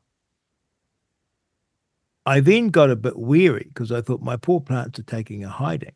So I stopped picking the laterals, thinking that, I was going to hurt the plants too much. My tomatoes are totally overgrown. It's like a forest. Yeah. And I got to rummage through to find my tomatoes. So clearly, I should have been more aggressive with the laterals, right? Right. Yes. Because how do you work that out?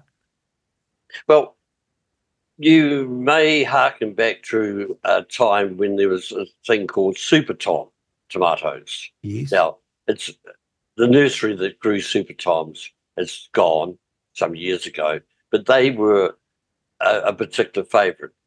There's also what they call now grafted tomatoes. Now, grafted tomatoes are the same as Super Toms, but Super Toms, of course, is a proprietary name, and you can't use that, right?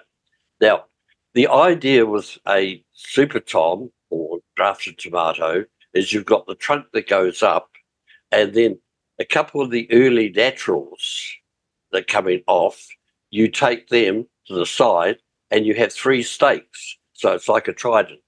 I see. You have 3 plants off the same rootstock, right? Yeah. And you have to feed them very well, but then you take the laterals off.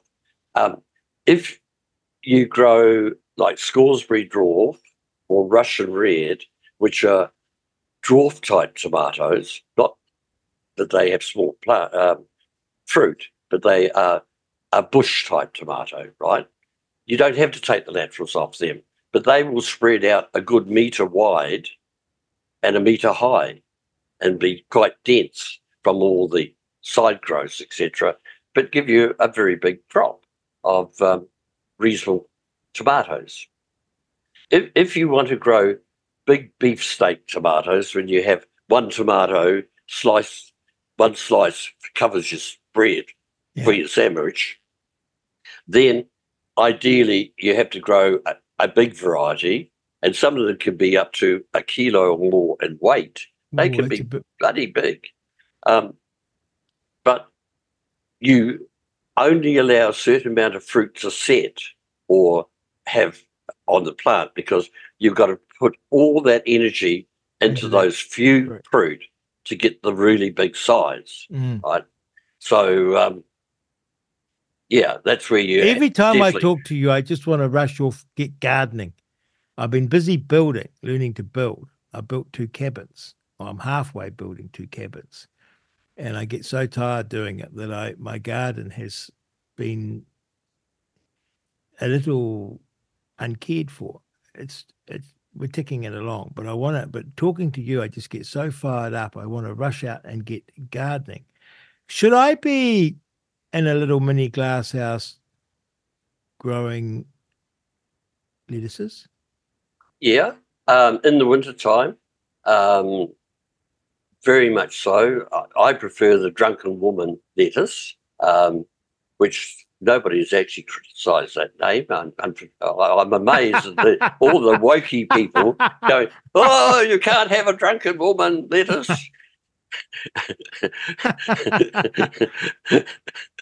I don't know what you call it. It's not a drunken man. I'm going to go and I've got to go drunken woman lettuce just for the sake of it. Yeah. I'm going to go in and say, "Where's your drunken woman lettuce, please?" Is it woman single or woman plural? Woman. Woman. Drunken woman. Lettuce. Yeah. And what would be the nice tomato? Beef. You said cold setting tomato. Russian red. And that's a cold setting tomato. Yes. And there are some others which, for your climate, there are seeds. One was developed for the American Army in Greenland, where it would set fruit in temperatures below zero. Wow. But only like your sweet 100 and a bush type tomato grown in a pot. Yeah, but once again, in winter, it's good to have some fresh tomatoes. That'd be amazing. And tell me, would your brassicas, they're just brassicas. There's not all these 101 varieties to get confused from. You just plant brassicas. Yeah, there are winter varieties and there's summer varieties. The winter ones are the more crinkly ones. Yeah. Right? So winter brassicas. So that's in regards to cabbages. And once again, also, there are varieties which will do better in winter of cauliflower, sprouting broccoli. Oh, now there's a point. Some people may not know that if you grow, say, broccoli, and you get a nice head, and you cut that off just at the base of the head, and you leave the plant in the ground, you'll get a whole lot of little wee heads. No way. Did you know that? No. Yeah, yeah. In fact, some seedling company has actually now promoted a side sprouting broccoli. I forget what they call it now, but it happens with anything. Even cabbage. If you cut the head off a cabbage and you leave the stump in the ground with its outer leaves, you'll get a whole lot of little cabbages form. Right? They're not going to be big, but they'll be small, and the end ones will be quite edible. In the old days, we used to say, when you cut the head off, you cut a cross in the stump, right, to make this happen. It's not necessary, and I don't know why we used to do it, but somebody came up with the idea. Maybe they're a Christian and they want to have a cross in their garden. Should I, with my brassicas, grow them from seed at this late stage? Yeah, because I'll germinate. And I have another question for you, Wally. When I have a nice tomato, could I put one of those tomatoes aside and get the seeds off it for next year? Yeah, but you don't need to put it aside. All you got to do when you cut it for your sandwich and so forth is just prick out some of the seeds, put them on a piece of toilet paper or tissue paper, right? Just leave them on the windowsill in the kitchen, getting morning sun, to dry.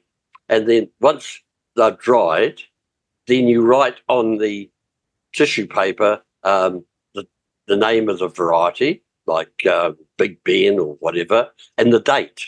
And then you roll it up and then you put it inside a glass jar with a lid and you put it in the fridge, along with a whole lot of other stuff in the same jar.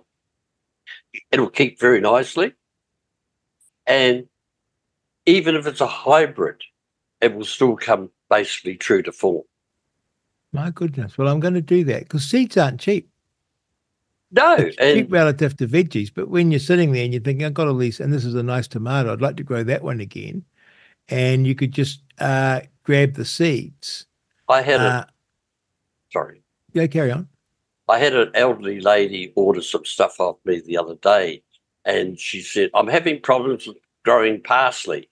Not parsley, parsnips. I said, really? I said, who do you get your seeds from? I won't mention the companies. I said, oh, rubbish. Parsnips have a very short germination period, right? Within 1 year, your germ rate will have dropped significantly, and particularly if not stored properly, right? So you have to ideally have very fresh seed, right? And I said, well, by chance, I've got some parsley that's gone to seed. I'll give you some lovely fresh seed. So I sent her a packet along with her products, and they will germinate. You get 100% strike. The other thing with parsnips too is that you've got to keep the ground moist while they're germinating until they get sprouted and away. Because I found one year in the garden, I had a row of parsnips. One end was quite damp, the other end you had to water a fair bit. The damp end, perfect strike. The rest of the row, it was bits and pieces. Not a good strike. My dear Auntie Edna, bless her, lovely, lovely woman, destroyed me for parsnips. She came and stayed to look after us kids once when my mum went to hospital. Oh, my goodness. Every night. She used to be a cook at a hospital. Every night we'd get this pumpkin and parsnip mashed up. I can't begin to tell you how much I detested that food. And she'd make us eat it. And I have never looked at a parsnip or pumpkin since. I've had pumpkin soup, but it's a terrible thing as a kid, isn't it? Because it was probably lovely. Oh, it is. Yeah. I got it in my head that pumpkin, and I think I had a thing when I was a kid that you don't mix things up and mash them. And this idea of this mashed, it was this orange thing and this white thing all mashed up and boiled for you'd boil a rock and it would soften. It was so long boiled, and then all punched down, and this glop would land on your plate, and I had to eat every last thing. And I have not had a parsnip from that moment to this day. I might have to. How do you cook your parsnips? Roast them. Roast parsnip. You could put them into water, boil them, and you could mash them, and you could put them with kumara or potatoes, or make a mix like that. I must say it's different when you grow it. Like that was my dad's parsnip and dad's pumpkin. He grew them. But I think if I sat down and I grew a parsnip, I would be different. I've got that topic for you. And it's this. This comes from Hugh from the Tropical Fruit Growers New Zealand. And this is challenging for you, Wally. It says, hey, no disrespect to Wally. It's a bit of a start, right? No disrespect. But he may be unaware of a product designed specifically for grass species. Haloxofop-P was originally sold as Gallant, but now under many brand names such as Scorp EC, can be applied as spray or brushed on. It only kills the grass. Much better than Roundup glyphosate. And that's from Hugh. Does that make sense to you? Yeah. I'm not familiar with it, but yeah. Yep. Oh, well, that's what he had to say. So you haven't heard of Gallant? No. I don't even know what that would be to do with, but I felt the need. Someone took the trouble to write to us. I felt the need. I felt the need to reply and give you the opportunity. Now, tell me, Wally, what I want to get on to wheatgrass.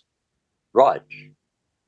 Okay. Tell us about wheatgrass. Yep, I wrote an article about it. If anybody would like to have a copy of the article, they can email me on my email address. Wheatgrass. I learned about wheatgrass many years ago, which was originally a fad in my way of thinking. Here's some nutty, woke health thing. People go to a juice bar and get a shot of wheatgrass, etc., which is very bitter, because it's not grown properly. And then I read a book, C90, by Maynard, and Maynard was advocating that the ocean water was mineral rich and that fish living in the ocean, even when they're old, their internal organs were perfect because of the aspect of the salt and the minerals in the sea. And in the book, it said that wheat and barley were two plants that would take up every mineral that was made available to them. And there's 114 minerals and elements in the ocean water, and 114 known to man. In the ocean, 95% is sodium chloride, the salt, and the other 5% are the other minerals and elements in perfect balance, right? And hence, he was advocating you take the ocean water, you put it on your gardens, and you get the advantage of all these minerals, plants grow better, etc., etc. So we developed from that a product called Ocean Solids, right, which is just the raw salt from the blue water of the ocean. Okay. Now, when I read that wheat and barley would take up every known mineral and element, I went, that's what's missing in the juice bars. They're not putting the minerals in. So I grew some wheat grass, which is just wheat seed anyway. It's just ordinary wheat seed. There's nothing special about it. I thought it was a special blend, but no, any wheat will do. Ocean Solids and Wally's Unlocking Your Soil, which is all the minerals from the rock dust, right? So you put those into the tray that you're going to grow your wheatgrass in, and then you cover them and you sprinkle your wheat seed very thickly so they're basically touching each other, right? And then you get your magic botanic liquid made up in a sprayer and you spray and wet them all down, right? Then you're getting the minerals from prehistoric times into your wheat. Then you cover it with a bit of sand or compost, and then you put a sheet of glass over, because the birds and the mice will find the seed and it'll rip the whole thing to pieces. So you've got to protect it while it's germinating.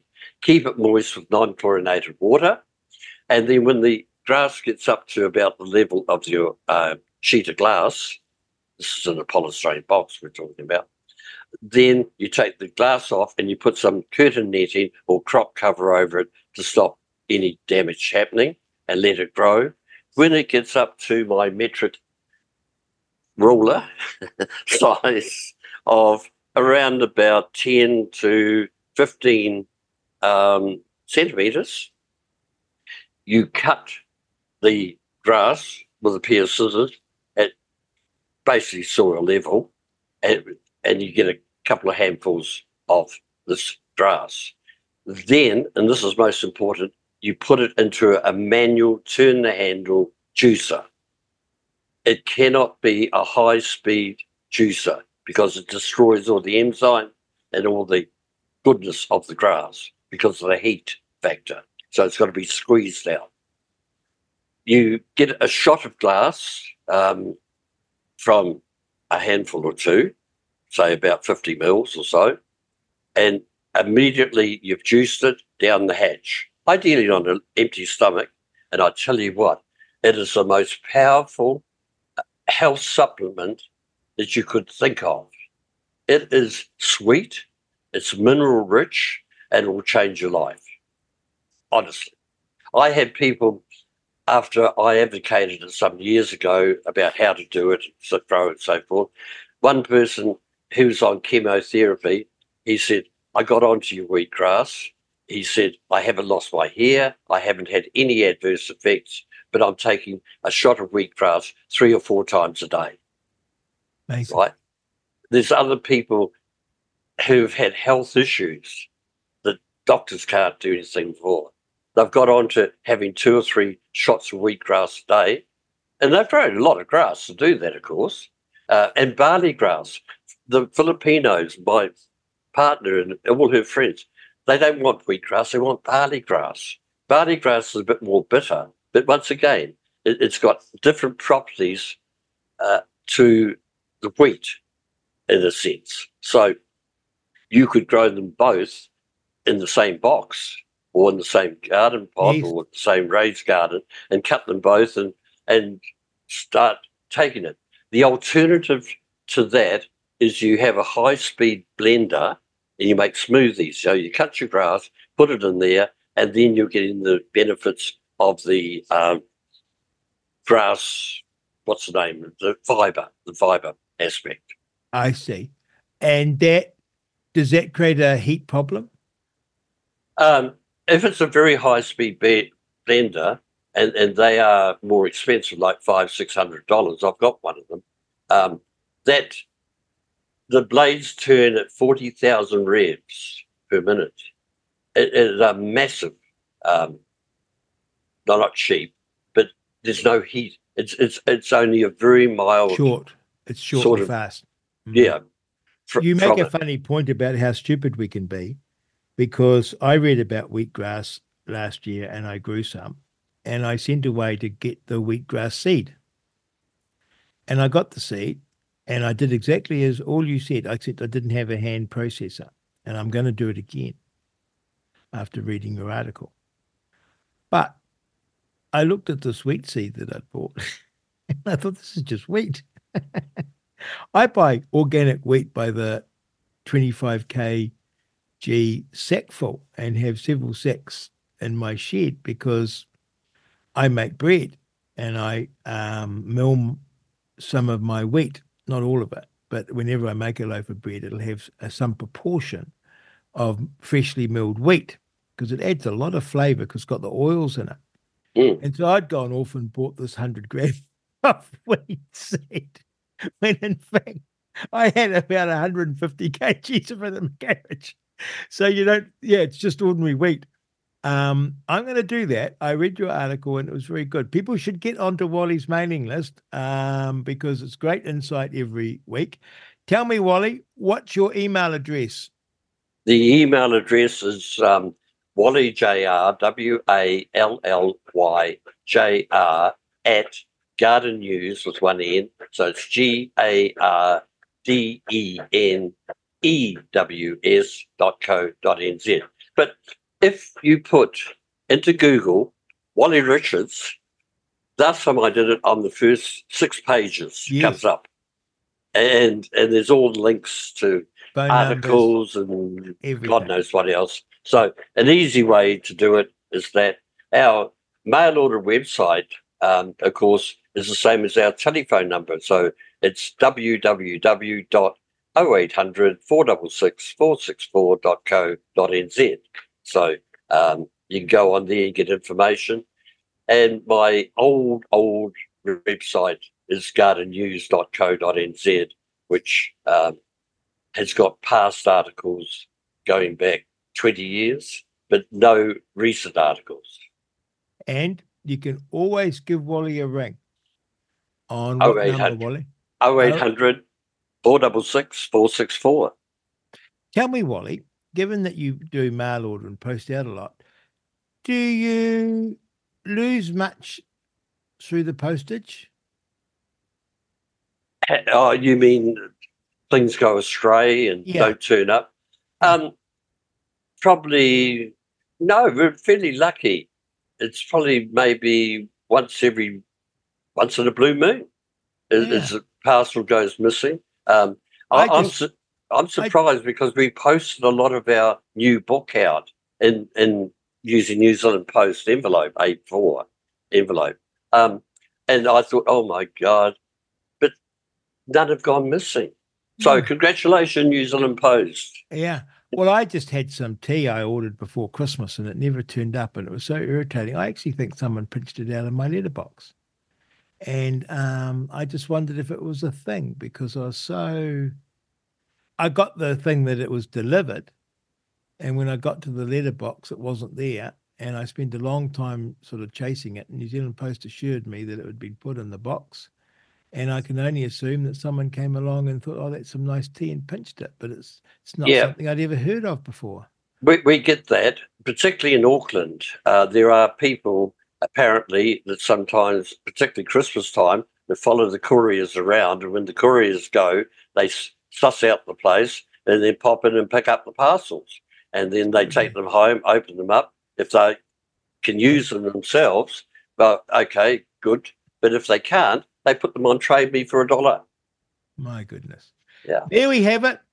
Our gardening guru, Professor Wally Richards. So wonderful to be back on air. So wonderful to have Wally. Wally, thank you for your experience and your knowledge. I look forward to talking to you soon. Good. You're on Reality Check Radio, Real Talk with Rodney Hyde, a living treasure, a treasure of knowledge of gardening, and all-round good guy, Wally Richards. Thank you for listening. We are truly blessed in this great country of ours to have this community, to have these people, to have these guests, and especially to have Wally Richards sharing with us that wonderful thing and that gift of nature gardening, where we can grow beautiful gardens that fill us with wonder, and we can grow our own food to keep us nourished and healthy. Thank you for listening. You're on Real Talk with Rodney Hyde, Reality Check Radio. I'm in my happy space. I've got my mailbag out and opened. I don't pre-read it. I just sort of read it as it comes. I love the feedback, so please keep it coming. Email me, inbox@realitycheck.radio, text me 2057. Hi, Rodney. I have just listened to your interview with Ewan McQueen. Thank you. I have his book. You recall his book as One Sun in the Sky. I love it and loved all that you both had to say. From Jill. Thank you, Jill. Here we have the Michael Bassett interview. Hi, Rodney. This talk was excellent and should be compulsory listening to all MPs. I can't agree more that too much free welfare is a reason so many Maori are so overrepresented in bad statistics. From my experience, I have worked with a lot of Maori, especially in Gisborne, and never had a problem with any of them. In fact, the company I did the work for had a large number of people in fairly senior positions. Question: what percentage of the vote does a government need in order to entrench a law? Is it 67% an absolute majority, or does something need to pass a referendum to be able to be entrenched? Regards, Jan. Jan, it's a very interesting point that you ask. Nothing can be entrenched in New Zealand law in our parliament. So everything in parliament is a simple majority. So a simple majority can achieve anything in parliament, half the MPs plus one. So imagine that if I passed a law that said this law requires 100% of all MPs to support it, or to oppose it, for it to be expunged. Well, I would just turn up in a new parliament and I'd pass a law with a bare majority saying that clause no longer applies, or that section no longer applies, and then I'd repeal it. So it's a bit of a, a bit of PR, this idea of entrenching legislation in New Zealand, because you can use the words, you can say it requires this many MPs, and it gives a significance to it, but it's only the words. Parliament itself is all-powerful, and Parliament can achieve anything with a simple majority. And, there's no checks and balances on Parliament. We don't have a House of Lords. We don't have a Supreme Court. So the Parliament itself is sovereign in New Zealand. The Paul Moon interview. Hi, Rodney. Really enjoyed your conversation with Paul Moon, who I was fortunate enough to be taught the Treaty of Waitangi from in the early 2000s at AUT. Oh, wonderful. Hi, Rodney. Excellent discussion with Paul Moon. Thank you, Peter from Hamilton. Oh, and I had a reflection on Chloe and mental health. Chloe will destroy the Green Party. Why no mandate for a male leader, Kingsley? It's an odd one, isn't it? They've got to have two leaders.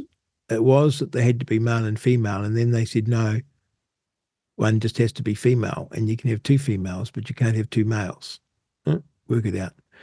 Rodney, research, please. Chloe Swarbrick, not Swarbrook. Thank you. She says a lot, yet says nothing, John. Yeah.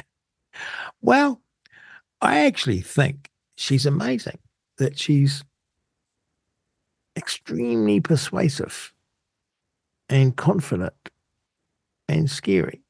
Scary because she's so confident, and scary because her ideas are so appalling and dangerous. Dear Rodney, I was so enjoying your conversation with Judge David Harvey and all your talk of freedom of speech and freedom of conscience. Then you go on to Chloe Swarbrick. I'm not a fan of hers, but I like to assess people's words, not who they are. I try not to be prejudiced, not to arbitrarily take sides. I thought you two worthies were like that too. Imagine my dismay when you both started ranting about anti-Semitism. If anyone dares to criticize the Israeli Jews, 90% of Israelis are not Semites anyway, yet you just decried anyone crying racism if you criticize Maori. Can't you see your own hypocrisy? I'm so disappointed that I've turned you off. Bye-bye, Donna. Well, I'm sorry you turned us off, Donna, and it's always hard because it's me now with the microphone. But let me just correct you. I don't think you can criticize Israeli Jews, actually. Just like you can't criticize Maori, or you can't criticize Europeans, because a group is diverse. You can criticize ideas, you can criticize a government, you can criticize a person and their actions. But you're on dangerous territory if you're criticizing a group.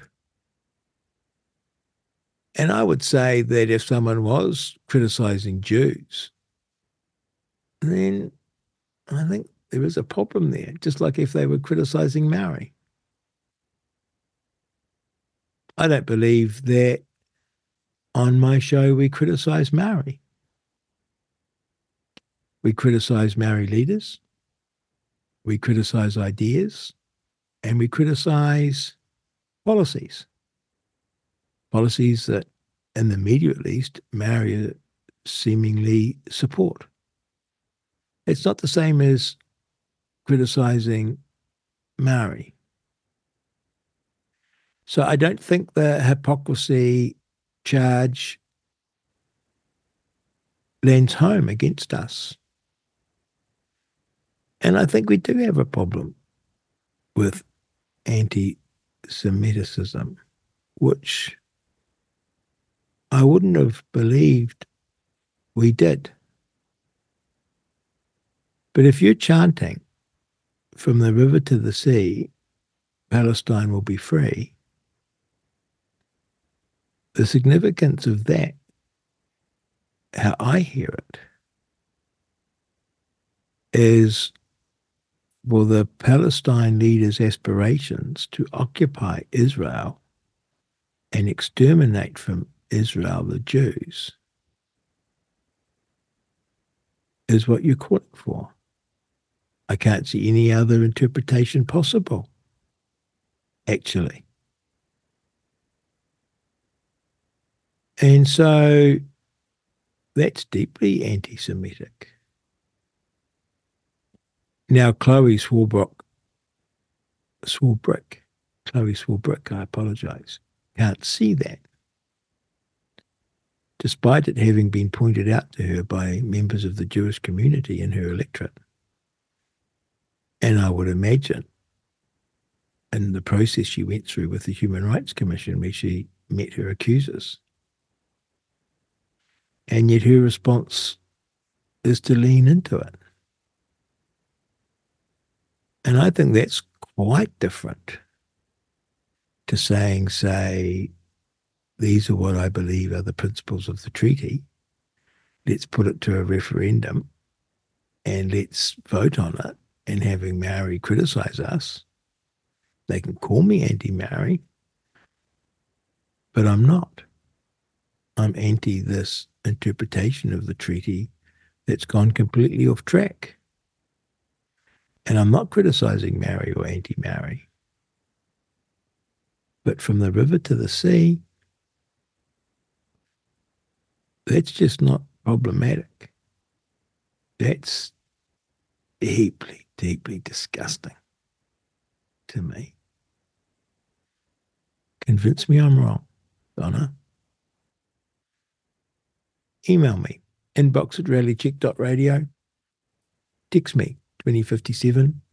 This is Real Talk with Rodney Hyde on Rally Chick Radio. Thank you for listening. Here on Rally Chick Radio, it's Real Talk with Rodney Hyde. I became an environmentalist at high school when I was very young.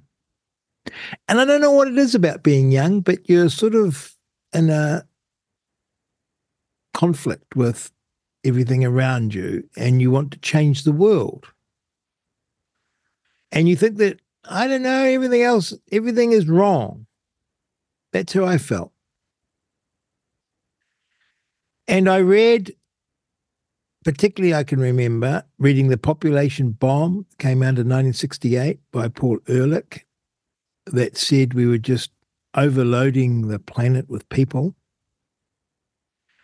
I read The Limits to Growth by the Club of Rome, and it was a computer model showing that the world demand for resources was growing geometrically, and that obviously resources were finite, and that even if you doubled, tripled, quadrupled the number of resources, eventually you'd run out. That came out in 1972. I read Blueprint for Survival. I'm thinking that was about the same time. It was put out by the magazine The Ecologist, or the journal, about what we needed to do. I read Since Silent Spring by Rachel Carson, published in 1962, I believe, but I read it, of course, later than that, about how DDT, this new wonder compound, was not breaking down in the environment and bioaccumulating up the food chain to kill birds, and how it was an environmental toxin. And I was firmly of the belief when I was 15 that we were either going to run out of resources or kill ourselves with poisons and pollution. And I committed myself to doing something about it. I was very fervent. I would never dream of owning a car. I would only ride a bike everywhere, right through my university days. I rode a bike everywhere because I was an environmentalist and we were going to run out of petrol.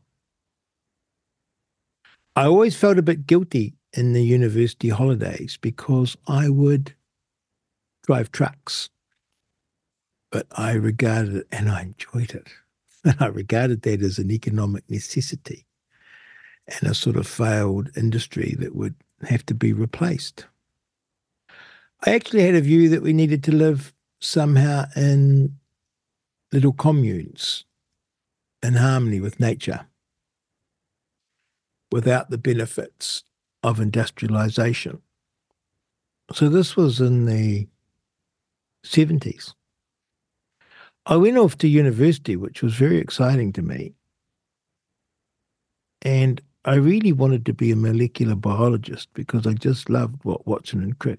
I read of them cracking the DNA code, and I just imagined doing something like that.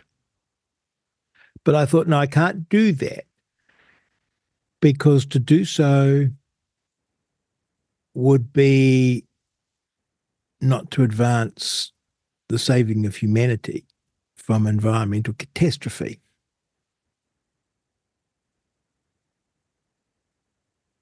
And so I studied all the biological sciences I could. I did sort of multiple degrees, really, in botany and zoology and ecology. And on my last year at university, I got a job working for the New Zealand Forest Service. And we were looking at the regrowth on the west coast of native forests after they'd been logged. And amazingly, with the scientists, we were just technicians working for the summer, we discovered that they were regenerating. But the scientists explained it didn't matter because this was politics and logging had to be stopped, even though you could easily sustainably log a native forest. And I found myself working in the New Zealand Forest Service, and there wasn't this enthusiasm or keenness to work. It was all, who cares? And I could not stand it. It drove me nuts. And I became extremely dispirited because I thought, well, here I am working so hard at university to get a job, if I'm lucky, working for the New Zealand Forest Service, where everyone seems to be miserable. So I read James Michener's book, I think it was called The Drifters, about these young people travelling around Europe, and I thought, that sounds like me. And I worked hard, saved my money, and I headed to London. And I ended up working on the North Sea oil rigs. And I just loved the technology. And it did affect me, because here we were pumping oil in the sea, deep, untold amounts of oil. And I thought, gosh, aren't human beings ingenious? At the same period of time, I travelled to the Eastern Bloc, and I so desperately wanted to see something better, particularly after working in the United Kingdom and seeing the class system and the working class being so distinct from the managerial class and to the truly rich.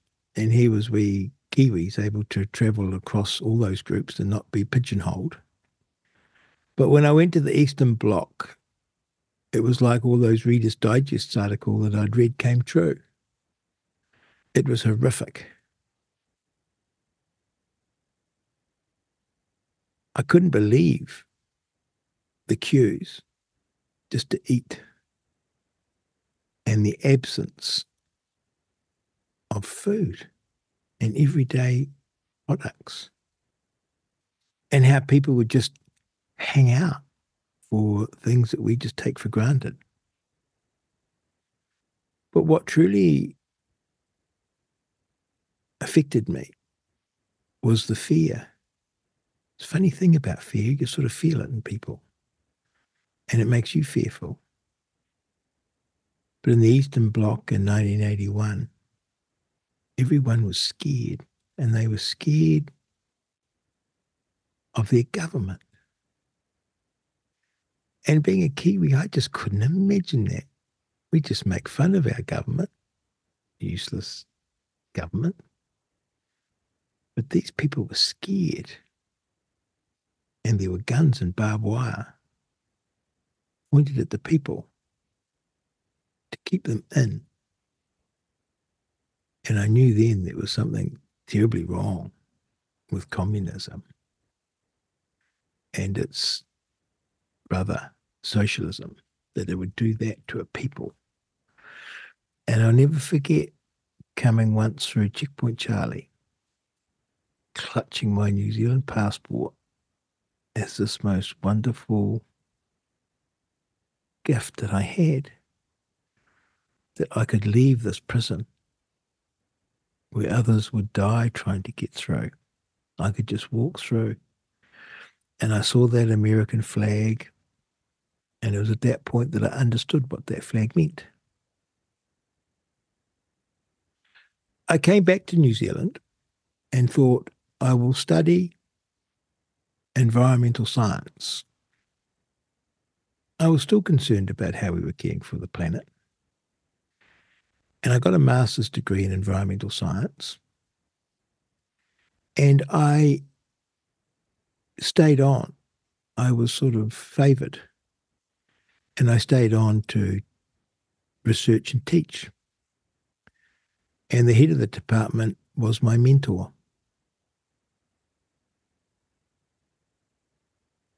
But there came an unease because I worked with high country farmers who are wonderful families who care for large chunks of New Zealand. And I was watching government departments try and take control of their lives and their land in the name of the environment. And everyone in the university was all for it because in the university they had the answers and the research. This was in the 80s. And I travelled to the West Coast once on a project where there was this man trying to farm, to have a farm. He was working as a road worker and trying to have a farm. And he had to keep shifting his house with his family in it because the river kept changing its course. And you'd step out of his house and fall into a swamp up to your knees. And he wanted to drain some of his swamp. And the Department of Conservation people had flown down from Wellington to tell him no, he couldn't. The reason being that swamp was rare and endangered. Or there was a limit of swamps. All the swamps had been drained. But of course his place was entirely a swamp. And something didn't feel right to me about this bossiness of government and giving power to the government. And I recalled back to my time before when I went behind the Iron Curtain, where the communist countries were environmental disasters because there was no private property and no one caring for their land or their resources. And I couldn't see how Doc could do a better job than a farmer at looking after their patch of the planet, because the farmer has an economic interest in it and a future interest in it and can do something about it, whereas a bureaucracy never can or care. I became a little uneasy and I started to raise questions about not environmentalism, but about our solutions, because I realised wherever I looked for the environmental solutions, it was always about let's have more government telling people what to do. And it wasn't obvious to me that that would improve things. In fact, I was pretty sure it would make it worse. And I started to see that private property was a wonderful thing that ensured that people cared for resources and looked after them, and that prices were amazing things for conserving resources, because prices, more than anything, make you care for things because they're costly and expensive. But when things are free, we're wasteful of them. And governments distort those prices and make us wasteful, whereas the free market puts a price on things and makes us care for them.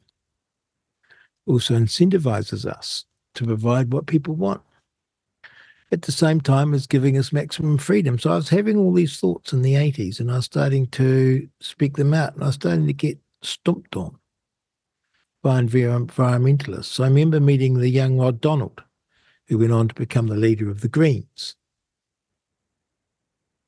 And he wanted me to get involved in an environmental project to save a creek. And I was saying, well, what about the science of this? He said, I'm not worried about the science. And that seemed to me to be totally wrong.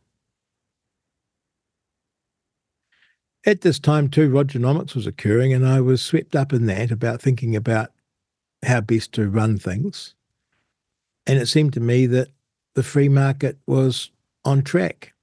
And I read a wonderful book because I was struggling what science was, and I started to read Sir Karl Popper, and I read his Logic of Scientific Discovery about how science works, or should work, and how science works not by being true, but by being hypercritical and testing our knowledge against the real world by testing competing theories and getting rid of the bad ones and having a great humility towards what we think we know, because always our knowledge is tentative, not certain, of the scientific world, because even our best theories can be overturned or extended. And the way a scientist works is to test ideas through experiment or observation against reality. And I realized that because we couldn't have certain knowledge, government could never work, because you couldn't have one truth running resources. And what you wanted was a whole lot of experiments and an ability to wipe out those things that weren't going well and replace them with things that were. And the government was the antithesis of this, because government would always defend its actions against the obvious disaster that they are. But also that you could never tell whether a government was a success or not, because it didn't have that simple device of a profit or a loss. And profit and a loss is all about caring for resources. Because if you're making a loss, you're consuming more resources than value you're producing. And if you're making a profit, you're actually making more value than the resources that you're consuming. It's a wonderful, wonderful system.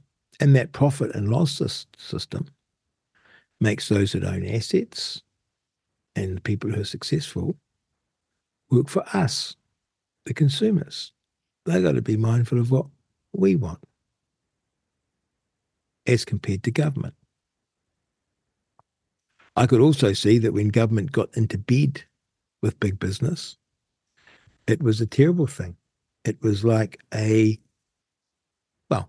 it was fascism, because you had the worst of all worlds. You had these companies who weren't subject to profit and loss, and you had governments who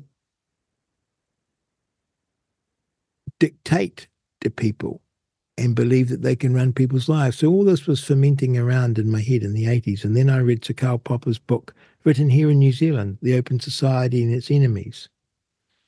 And it made me deeply, deeply skeptical of closed systems, tribal systems, if you will, as compared to open systems where we have rules and the law applying equally to everyone, and therefore freedom. And that societies that were open to free speech, to individual autonomy, would be successful societies. And closed societies that had to follow a leader or a particular dictate could not succeed, because that particular leader and that particular dictate, chances are, would be wrong. And so that was my evolution as an environmentalist. By the way, my environmentalism came crashing down because I was cancelled. I didn't realise I was cancelled, but I was, because our department to fight off Rogernomics decided in the 80s to use the treaty, not because it was a good thing, right and true, but as a tool to oppose privatisation, rationalisation, resource development. And it ended up getting hooked, because local iwi who came to this department and said, well, if you're taking this on, you've got to get serious and get some Maori in the department. And before long, the department was having to,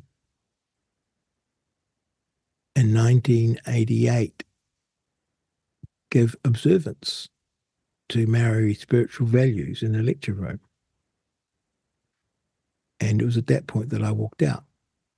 Luckily, I was re-employed as an economist in another department.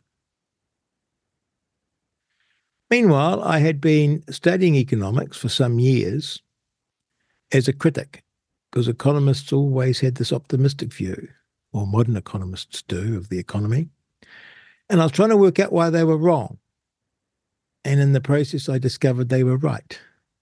Not the economists you read about in the newspaper. I'm meaning serious economists, proper economists, and understanding how society works. And there's a wonderful man who had the great fortune to meet, who has passed away, called Julian Simon. And he explained why all doomsdayers were wrong. Because he said, there is an unlimited resource, and it's the ultimate resource.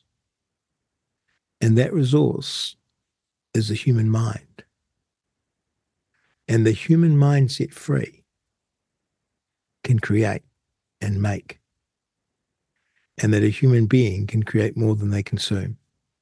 We're not like paramecium in a petri dish. We're not like some little animal contained in an enclosure. We're thinking, reasoning people. And so we don't overshoot as a population.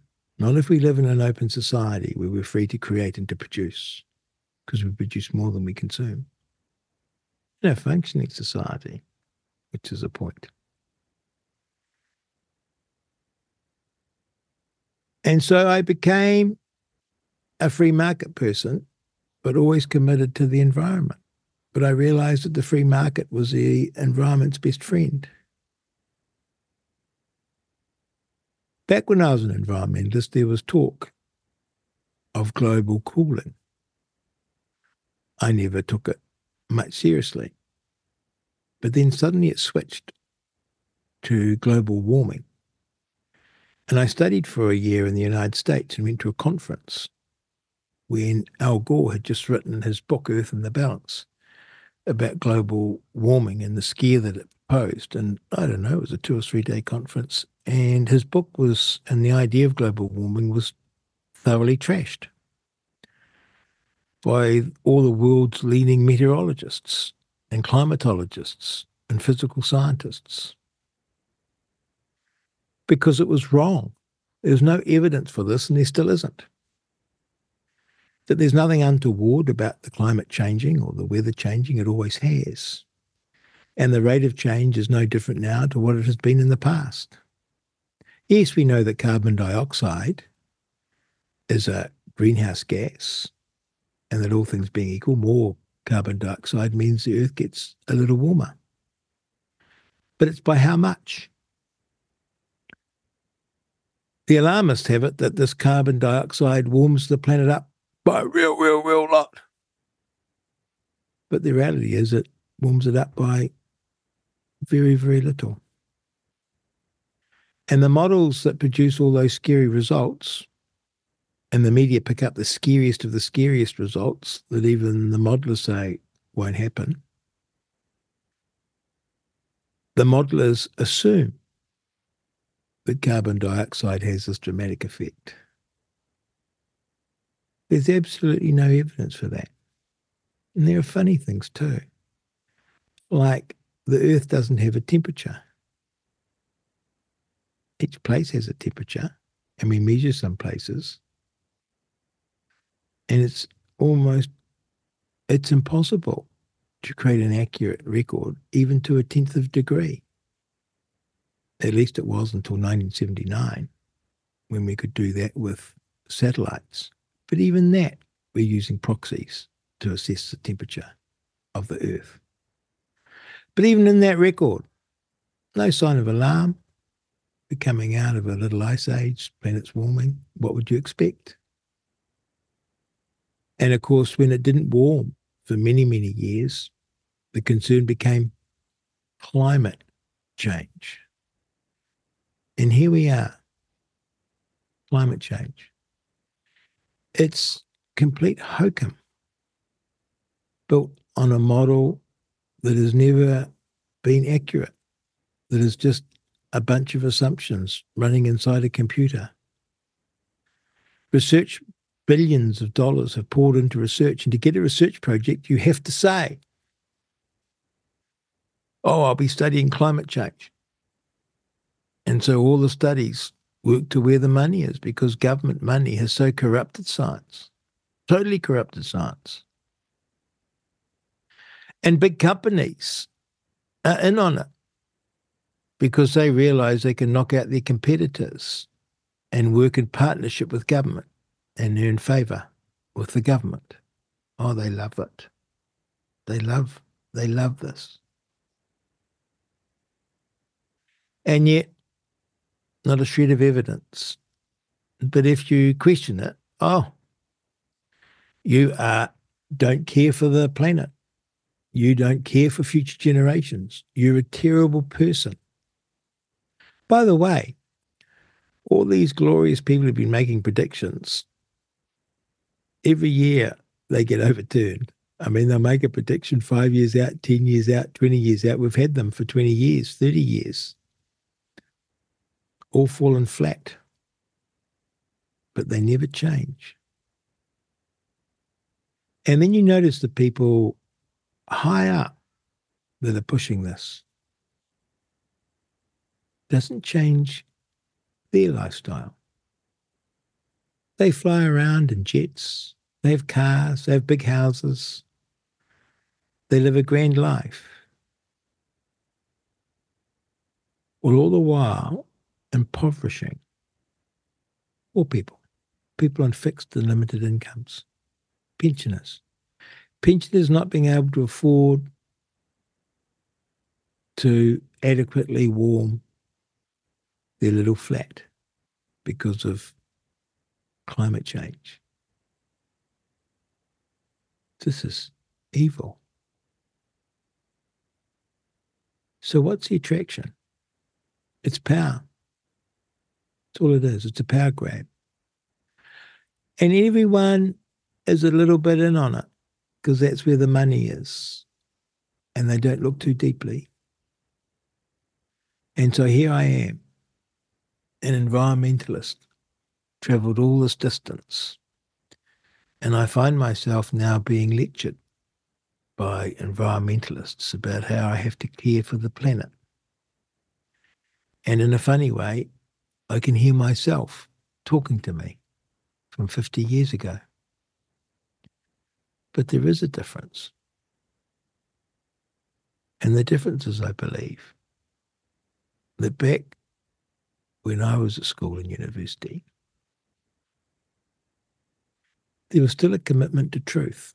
Oh, there were pockets of it, like my environmental department, that had a political agenda. But even they would respond to an argument or a fact. But the people we're dealing with now don't even believe in facts or argument. They dismiss it, and they dismiss you and me.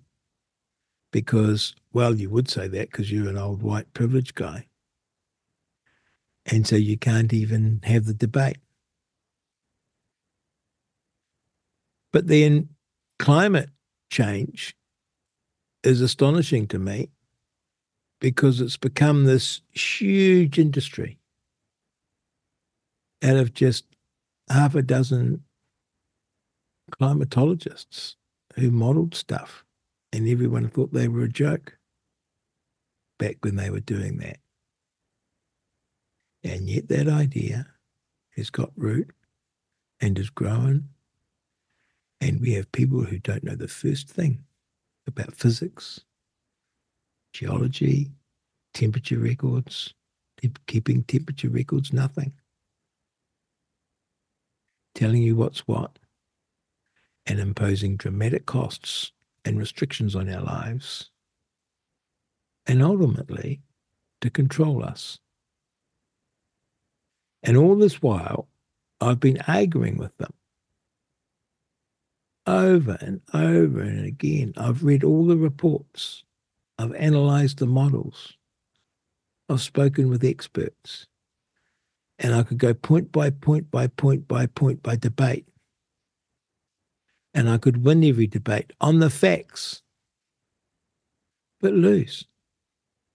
Because it's just an idea that has this huge, powerful pull.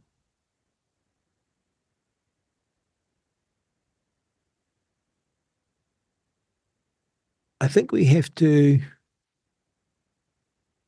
understand that what we're talking about now isn't climate change and what we should do,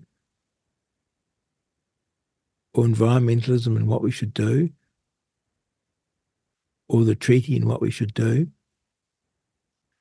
The real question we need to be asking ourselves is whether we want to be living in a free world or an unfree one. Whether we want to be living in a world where we can debate and discuss, have our own ideas, change our ideas, debate and get on with our lives as we best see fit, or whether there are ideas to be banned, speech to be banned, and their lives to be controlled. And that the actual topic, whether it be climate change, COVID, or whatever, isn't the issue. It's whether we're going to be citizens or subjects. You're on Reality Check Radio. It's Real Talk with Rodney Hyde. Thank you for listening. Please send me a text 2057, email me, inbox@realitycheck.radio. Well, there you have it, Reality Check Radio, Real Talk with Rodney Hyde. That's another show. I feel almost sad that it's ended. But I'll be back next week, and I hope you'll be back next week too. Wally Richards, what a guy, and I'm certainly going to regrow wheatgrass because I enjoyed it enormously, and I did feel better for having it at one time, but I got busy and I stopped growing it. I've got to get back to the wheatgrass. And David Seymour, a bit fraught because, he and I have had our differences, but we did the interview and I might have been overly gentle. But, oh my goodness, that bill, it's going to be very significant. And he's very brave, very courageous, and very correct, I believe, in what he is doing. And this debate is going to be amazing because I believe the critics don't have any ammo. And they're going to bluff and bluster. And David Seymour is just going to keep explaining it and explaining it and explaining it. And really, what is the objection to codifying what the treaty actually says? He's a clever man. As I said, we've had our disagreements and they still exist. But on this, I think he's on the right path for all of us. Maori and Pākehā, India and Chinese. It's relevant who we are and where we came from, but it shouldn't matter to the law and those in power. And it shouldn't affect us access to services or to our rights of citizenship. They shouldn't rest on our identity or our race. Because if we do that, there's a word for it, and it's not a pleasant word. We actually have to be blind in the law and blind in our government to skin colour and race and identity and all be citizens equal before the law. You're on Reality Check Radio, Real Talk with Rodney Hyde. Remember, send me a text 2057, email me inbox@realitycheck.radio. I'm going to miss you. Have a great weekend. Talk next week. You've been listening to Real Talk with Rodney Hyde on RCR Reality Check Radio.